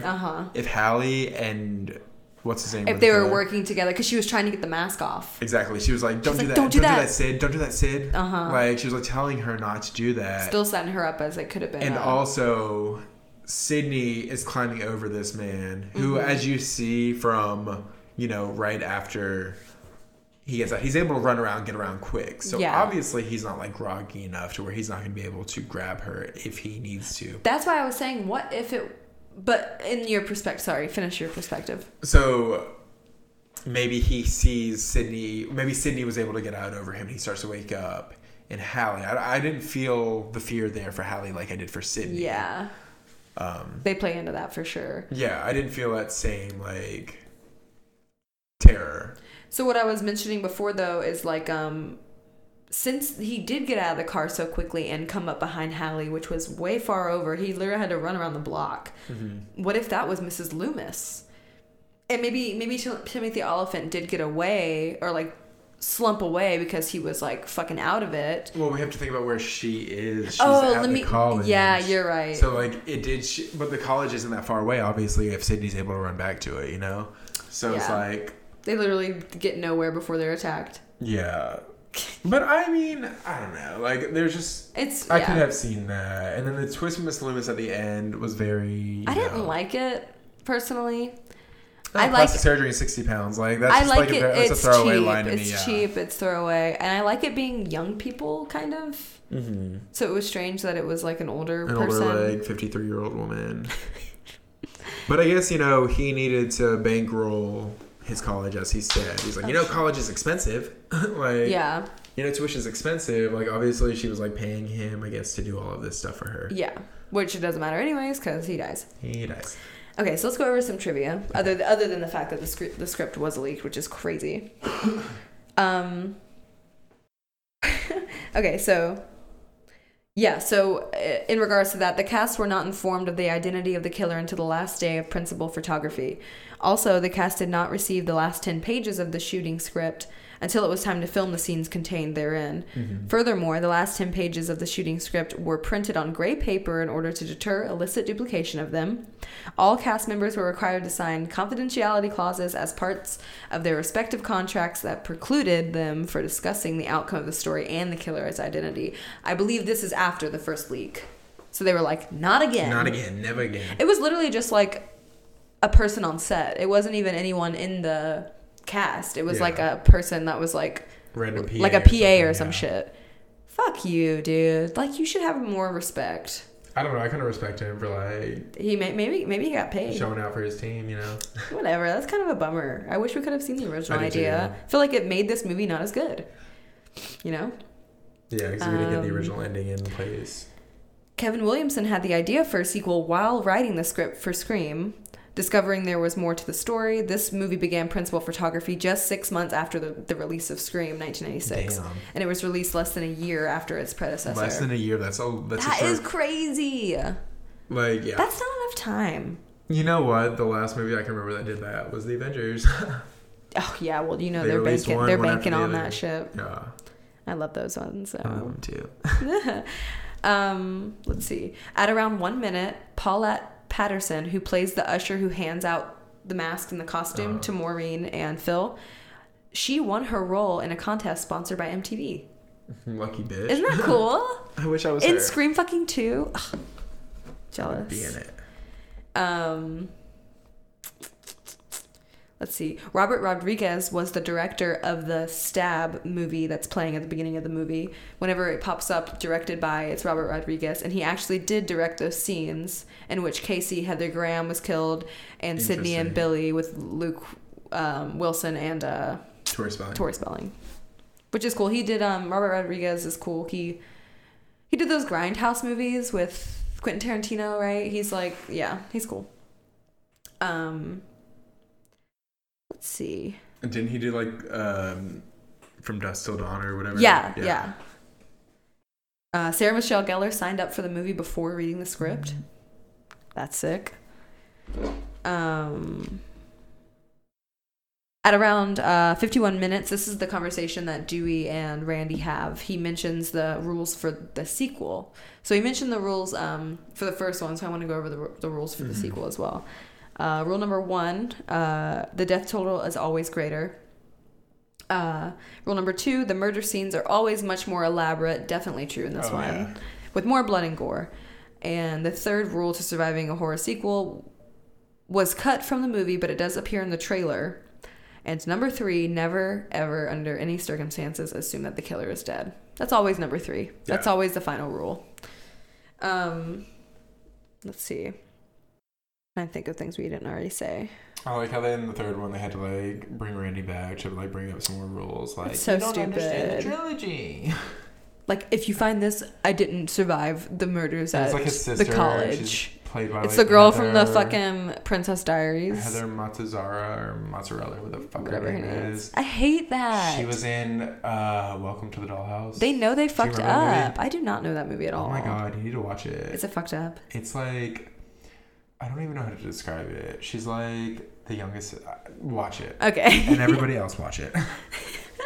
Okay, so let's see. Yeah, okay, so at around 1 hour and 1 minute, Randy's reference to fake nude pictures of Gail on the internet was inspired by fake images of Courtney Cox that appeared on the World Wide Web prior to production of this movie. Not the World Wide Web. It was one of the first, the World Wide Web. It was one of the first like Photoshop jobs to ever like hit Getty Images or some bullshit. Yeah. You know what I mean? Well, I feel like it wouldn't be on Getty Images. It would I know. It would be just like online somewhere. It was before Google wasn't even up. Yeah. You know, because I didn't have 2001. You're right. Damn. So she was one of the first like scandals like that. Do you know why? How Google came about? Yeah, it was J-Lo. J-Lo's dress from the fucking MTV Movie Awards. No. It was from the Oscars. Grammys? Grammys. Probably the Grammys, yeah. Yes, it was the Grammys. It was like green. I remember like, she was the Versace first dress. thing to like fuck. Do you see her walk the runway recently and she like redid that look? She's badass. Listen, I don't even know how to talk about Jennifer Lopez because she like is just fucking everything. She looks amazing. She looks better today than she did back. I know she's never looked off. Like she's the on perfect it. specimen. Like she's ageless. Special woman. That's awesome. Let's see. Amazingly, Gene Siskel and Roger Ebert love this movie. The critics. Mm-hmm. Siskel never gave good reviews to horror movies, particularly not slasher movies, and he slammed Scream. Really? Ebert, yeah, he hated Scream. But Ebert, he loved the second one? Yeah, Ebert almost never gave slasher movies good reviews either. It's kind of a miracle that they both like this one. Why would they like this one and not the fucking first one? I don't know, that's weird. Fuck them, Roger Ebert. Suck my dick. Suck my dick. I think they're dead. You're psychotic. You're psychotic. Let's see. I'm just like kind of rolling through these. Yeah, Timothy Olyphant's first leading role in a film. Okay. So it wasn't his first role, but you know. Oh my gosh. Various titles were considered for the sequel at different points in the film's production. Again. Yeah. Scream Again, Scream Louder, and Scream, the sequel. Oh, okay. And they just ended on Scream 2. I like that better. Yeah, we mentioned this earlier. Never mind. I don't want to go over that. Oh. Okay. So we talked about the ending shot and how we disliked it. Mm-hmm. The film originally ended with a shot with another ghost face watching over the campus's bell tower. So this is how the original film would have ended. Another ghost face being in that bell tower watching Sid. Oh, and that's why it went up to the... Okay. The film originally ended with a shot with another ghost face watching over from the campus's bell tower. I think I would have liked that a just lot. To show, like, who the fuck is that? Yeah. The possibility of a sequel. And then... Yeah, exactly. Let's see. Okay, so also in the original ending before the script was rewritten, Gail got killed by Cotton. So Cotton would have been involved. Fuck. They were going to fucking fuck up Cotton's storyline. Damn. Which I kind of love that, but also like he just got exonerated, now he's going to kill. And Sydney and Cotton would have had a fight to the death. And it's possible that Dewey would have died from his injuries. So we would have lost Gail, Dewey, and would we have lost Randy too? And Cotton. And Cotton. Earlier scripts had the character of Joel getting killed. I love how he gets away though. Because they don't need to kill another black man. Jesus Christ. I kind of love that though. I mean, they killed... Kenny. They killed Maureen, they killed the guy in the beginning, and then they killed Hallie, like, bam, bam, bam. True. So I'm glad that Joel, like, got out of there alive. I know, same. Which that's also something that, like... It's just an interesting like play from the first movie because the first movie is very vanilla, if you know what I mean. Definitely. And this one definitely showed a lot more color and diversity. Yeah. You know, all around. Definitely. Even though I did feel kind of like off that the only Asian person was like a doctor or whatever. I'm not gonna get that far into it. It was 1997, a different time. So. Yeah. This is the longest running time for a Scream movie. Like we said earlier, it was long as fuck. Sarah Michelle Gellar and Jerry O'Connell dated during the shooting of this movie. Ew. Because, like, Freddie Prinze Jr. all the way. It's just, like, random. Okay, sure. Like, was she even on set enough to, like, with him to where they could date? Okay. I know, right? Joshua Jackson landed the role of Pacey on Dawson's Creek, also created by Kevin Williamson. He does have that small little part in the classroom. Mm-hmm. Whoa. What? Originally scheduled to open alongside Tomorrow Never Dies and Titanic, both blockbusters shifted their dates as to not be pitted against this movie. Because I thought it was going to be such a hit. I know, and Titanic blew this movie out of the fucking water, but they didn't know, you know? Oh my god, Wes Craven submitted 8 different cuts to the MPAA before it was passed. For what? For being like what was like cut out? Being though, R. Like, I know, it was probably like, just too intense. That fucking scene with the cop getting the pole through his head, maybe? They definitely show that shit. Remember me and you were like, oh my god. That was really, that was just like a lot to handle. Oh my gosh, after filming, Jada Pinkett Smith sent director Wes Craven a set of steak knives for Christmas. That's kind of cute. That is. What? At around 35 minutes, Matthew Lillard has a cameo in this movie, although his character, Stu, died in Scream. Go find that right now. I feel like it's just like his back or something to the camera. But I love that. I want to see that. 35 minutes. At around 35 minutes. We're literally playing this. Like how? Are they at the party or something? Party scene, yeah. He's yeah. Like or something. So Cece's about to die. So where are we at right now? Poor Cece. So she's about to get it. Oh my God, we just looked it up. We just found it. And yes, Matthew Lillard is behind Jamie Kennedy in the party scene. And he has blonde hair and he has glasses on, so he looks different. But yeah, I think him and Nev were still dating at the time, so he was probably hanging around on set, and he was like, let me be in the background of this set. Such an interesting coupling to me. So yeah, he was in it. They should have got Ski back in it. I know. Old Ski should have been up in there. Our buddy Ski. Let's see if there's anything else interesting to go over. There's so much shit behind this movie. Wes Craven is in the background of the hospital scene. Which hospital scene? The one time they go to the hospital whenever what's his name gets cut. Yeah, and he's getting wrapped up. So Wes Craven's in the background in that scene. Also, Kevin Williamson he's an interviewer for Cotton. Kevin Williamson? He's one of the interviewers. I think he's really cute, actually. Cotton's interviewer on television. How did I not catch that? Because I think he's cute. Oh my gosh, the girl who talks to Cece on the phone, guess who it is? Who? Selma Blair. Oh! From Cruel Intentions. You know they're really good friends? Yes, they're like really good friends, yeah. Selma Blair has MS, like my mom. I know. Sad. And like they've been through it. Like Sarah Michelle Gellar's been at her side this whole time. They're like really girls. Yeah, I love it. Oh my gosh, I love this. You guys called this number. The phone number for Corey Gillis at the beginning is 513-555-0176. I wonder what happens if we call it. You should try and call it. Okay, I'll try and call it. No, let me read it to you. You call it. Okay, I'll do it. Are you ready? Hold on. Okay. 513-555-0176. I wonder if it's like some scream. Oh. Underwhelming. Anyways, that's about it for all of this like never-ending trivia around this movie.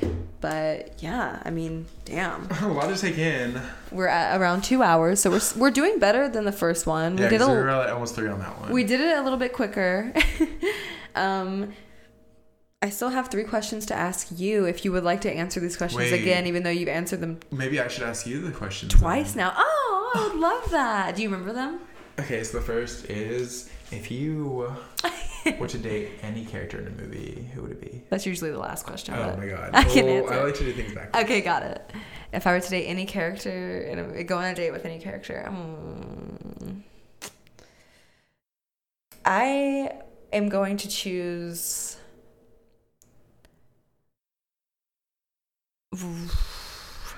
Robert Pattinson from Twilight. No, but yes, but no. 13-year-old Stacy, yes. I was going to say Robert De Niro, but I'm trying to think what... I have the biggest crush on Robert De Niro. Okay, he's like an older man. I get that. Stop. Joker. I know. Can we talk about Joker? Fuck, that was so good. No, actually, I pick Joaquin Phoenix and Joker. Really? You want to go on a date with him? Oh, hell, I want to be his. I want to be his Harley Quinn. I want to be your Harley Quinn. No, he's like not my he type, is but the cutest. Whenever he gets into his makeup and his suit and he's hopping down them stairs, that scene. I can't help but be. I know he's wild. He's crazy. We know that. Whatever. Kind of crazy. He's a little quirky. But kind of like it's like attractive. I don't know. I know that sounds awful. That sounds awful. But okay. I pick him. I want to pick his brain, and I want him to. Well, I love that. I love that you would be with the Joker because he's so exactly he's so hurt and like sad, and I just want to show him some love. Okay, so we got your date would be the Joker. What movie universe would you live in? Oh, brother. Okay. Oh, I thought you were going to say No. our town. No, Like, what? No, we live that already. No, fuck We're not no. going back. No. I definitely am going to live somewhere where there's air conditioning. I'm going to say, this is kind of hard. Clueless. I'm Cher Horowitz, and I live in that fucking house in Beverly Hills, yes. And I'm rich, and I have no worries other than philanthropy and hooking up people No. to love each other. No, that's the next question, isn't it? What? Like, who would you be in a movie? No, yeah. Okay, I'm not going to be here, but I want to live in that world. Okay. I want to be at that school. Okay, so you would just love the whole Beverly Hills High School. Okay. Yes, I want to know Elton, because Elton is such a cutie. Dion's like such a good best friend. I would love to have Dion as my side chick, yes. I mean, like, right-hand man. Yeah, I love, like... Clueless is one of my favorites. Yes, me too. So all the fashion. But which role, if you could play any role? I know. Like, since we've been talking about it so much, I'm going to say Buffy. Because I would love to be able to kick some fucking ass. I would love to be able to, like, know about all of this, like, otherworldly stuff that, like, a lot of people don't get the chance icon. to. Yes. Oh, she's also stylish as fuck. And she's a bad bitch. And I would love to be that, like, that angel dynamic. I love that, dude. Because Buffy Summers is just one of the, like, most It makes me want to name my kid Buffy. I love the name. Isn't Buffy. that cute? I think it's cute. I think it's super cute. Xander. I've also thought of Cher from Clueless. Xander. I like Xander. Xander's cute. Willow. I know. Like, John and Coral's baby's name is Willow. I know. Shout out to John and Coral. Oh my gosh, speaking of which, I saw them at Lindsay's baby's first birthday party. Oh. And I went up to them and I was like, oh my God, this is completely blanked. I was like, oh my fucking God, I don't remember their baby's name. And they're like, it's okay, it's Willow. And I was like, fuck! I forgot. Oh my God, because I never met her till bad. that moment. Till that moment I didn't meet So her. bad. I know, I'm a bad girl. Bad Girls Club. But shout out to John and Coral. Love you guys. But anyways, yeah, those are my answers. Thanks for asking me. That was fun. Yeah, that was fun. I liked hearing that. I like to know that you would go on the Joker. That's interesting. I'm Buffy the Vampire Slayer. I'm dating Joker right now. But you go to like Clueless High School, which is actually the same high school that Buffy the Vampire was filmed at, which is funny. Yes, a lot of those movies, all those like teen movies back then were filmed at that school in Los Angeles. Fuck yeah. Fuck yeah. Fuck yeah. Yeah, fuck yeah. Yeah. Oh but yeah, God. I guess that's that was so much fun. That was the episode of Movie Day on Scream 2. That was a fun movie day. That was so fun. I'm so glad that you invited me back here for a third time. I know, and we had to like cram this. I know this is coming out kind of soon after the first episode when we covered Scream, but David will be moving to fucking Atlanta soon because all of my friends are leaving me behind to rot. And we're trying to like squeeze in as many in this franchise as we can because we planned on doing this. Yeah, so we'll definitely be able to talk about the next Scream next time I'm on it. Maybe we'll like put 3 when and 4 are you leaving together. again? I leave in 2 weeks. Fuck. I know it's coming up so quick, but at the same time, Stacy also might. Well, we could also coming to Atlanta sometime soon. Yeah, and we could also record, and I could just like release it at a later date or something if we like need to stagger it more. Totally. If we could do both of them, because I would love to finish the series with you. Yeah. But anyways, that was really fun. Yeah, thank you so much for having me on. I really enjoyed it. I had so much fun talking about this movie again. Okay, so thank you all for listening as well. Yeah, definitely. And also be sure to subscribe to Movie Date with Stacy on Apple Podcasts. Yeah, because she is now on Apple Podcasts. She's bitch. Official. She's on Apple Podcasts. Look that shit up. Every single one of her podcasts are on there. 1 all the way to episode 9, episode 10. I love that you're doing this. That's so sweet. And so yeah, definitely follow me on Instagram at The Hellion. You can also follow me on Twitter at The Hellion if you'd like.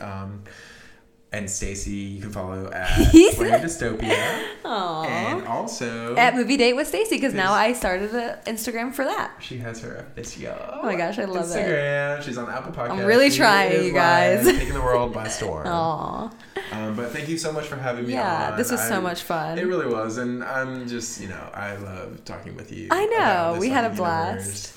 And I appreciate you having me. And I just have one more thing to say. You're psychotic. I knew you were going to say that. I knew you were going to say that. I love it. All right, bye. Bye. In your nightmares, you'll see in your dreams.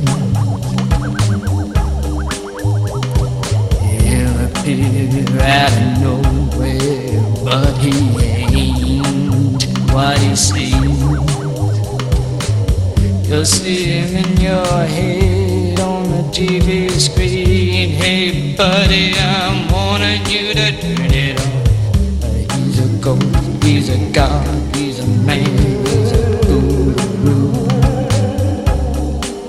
You're one microscopic cog in his catastrophic plan, designed and directed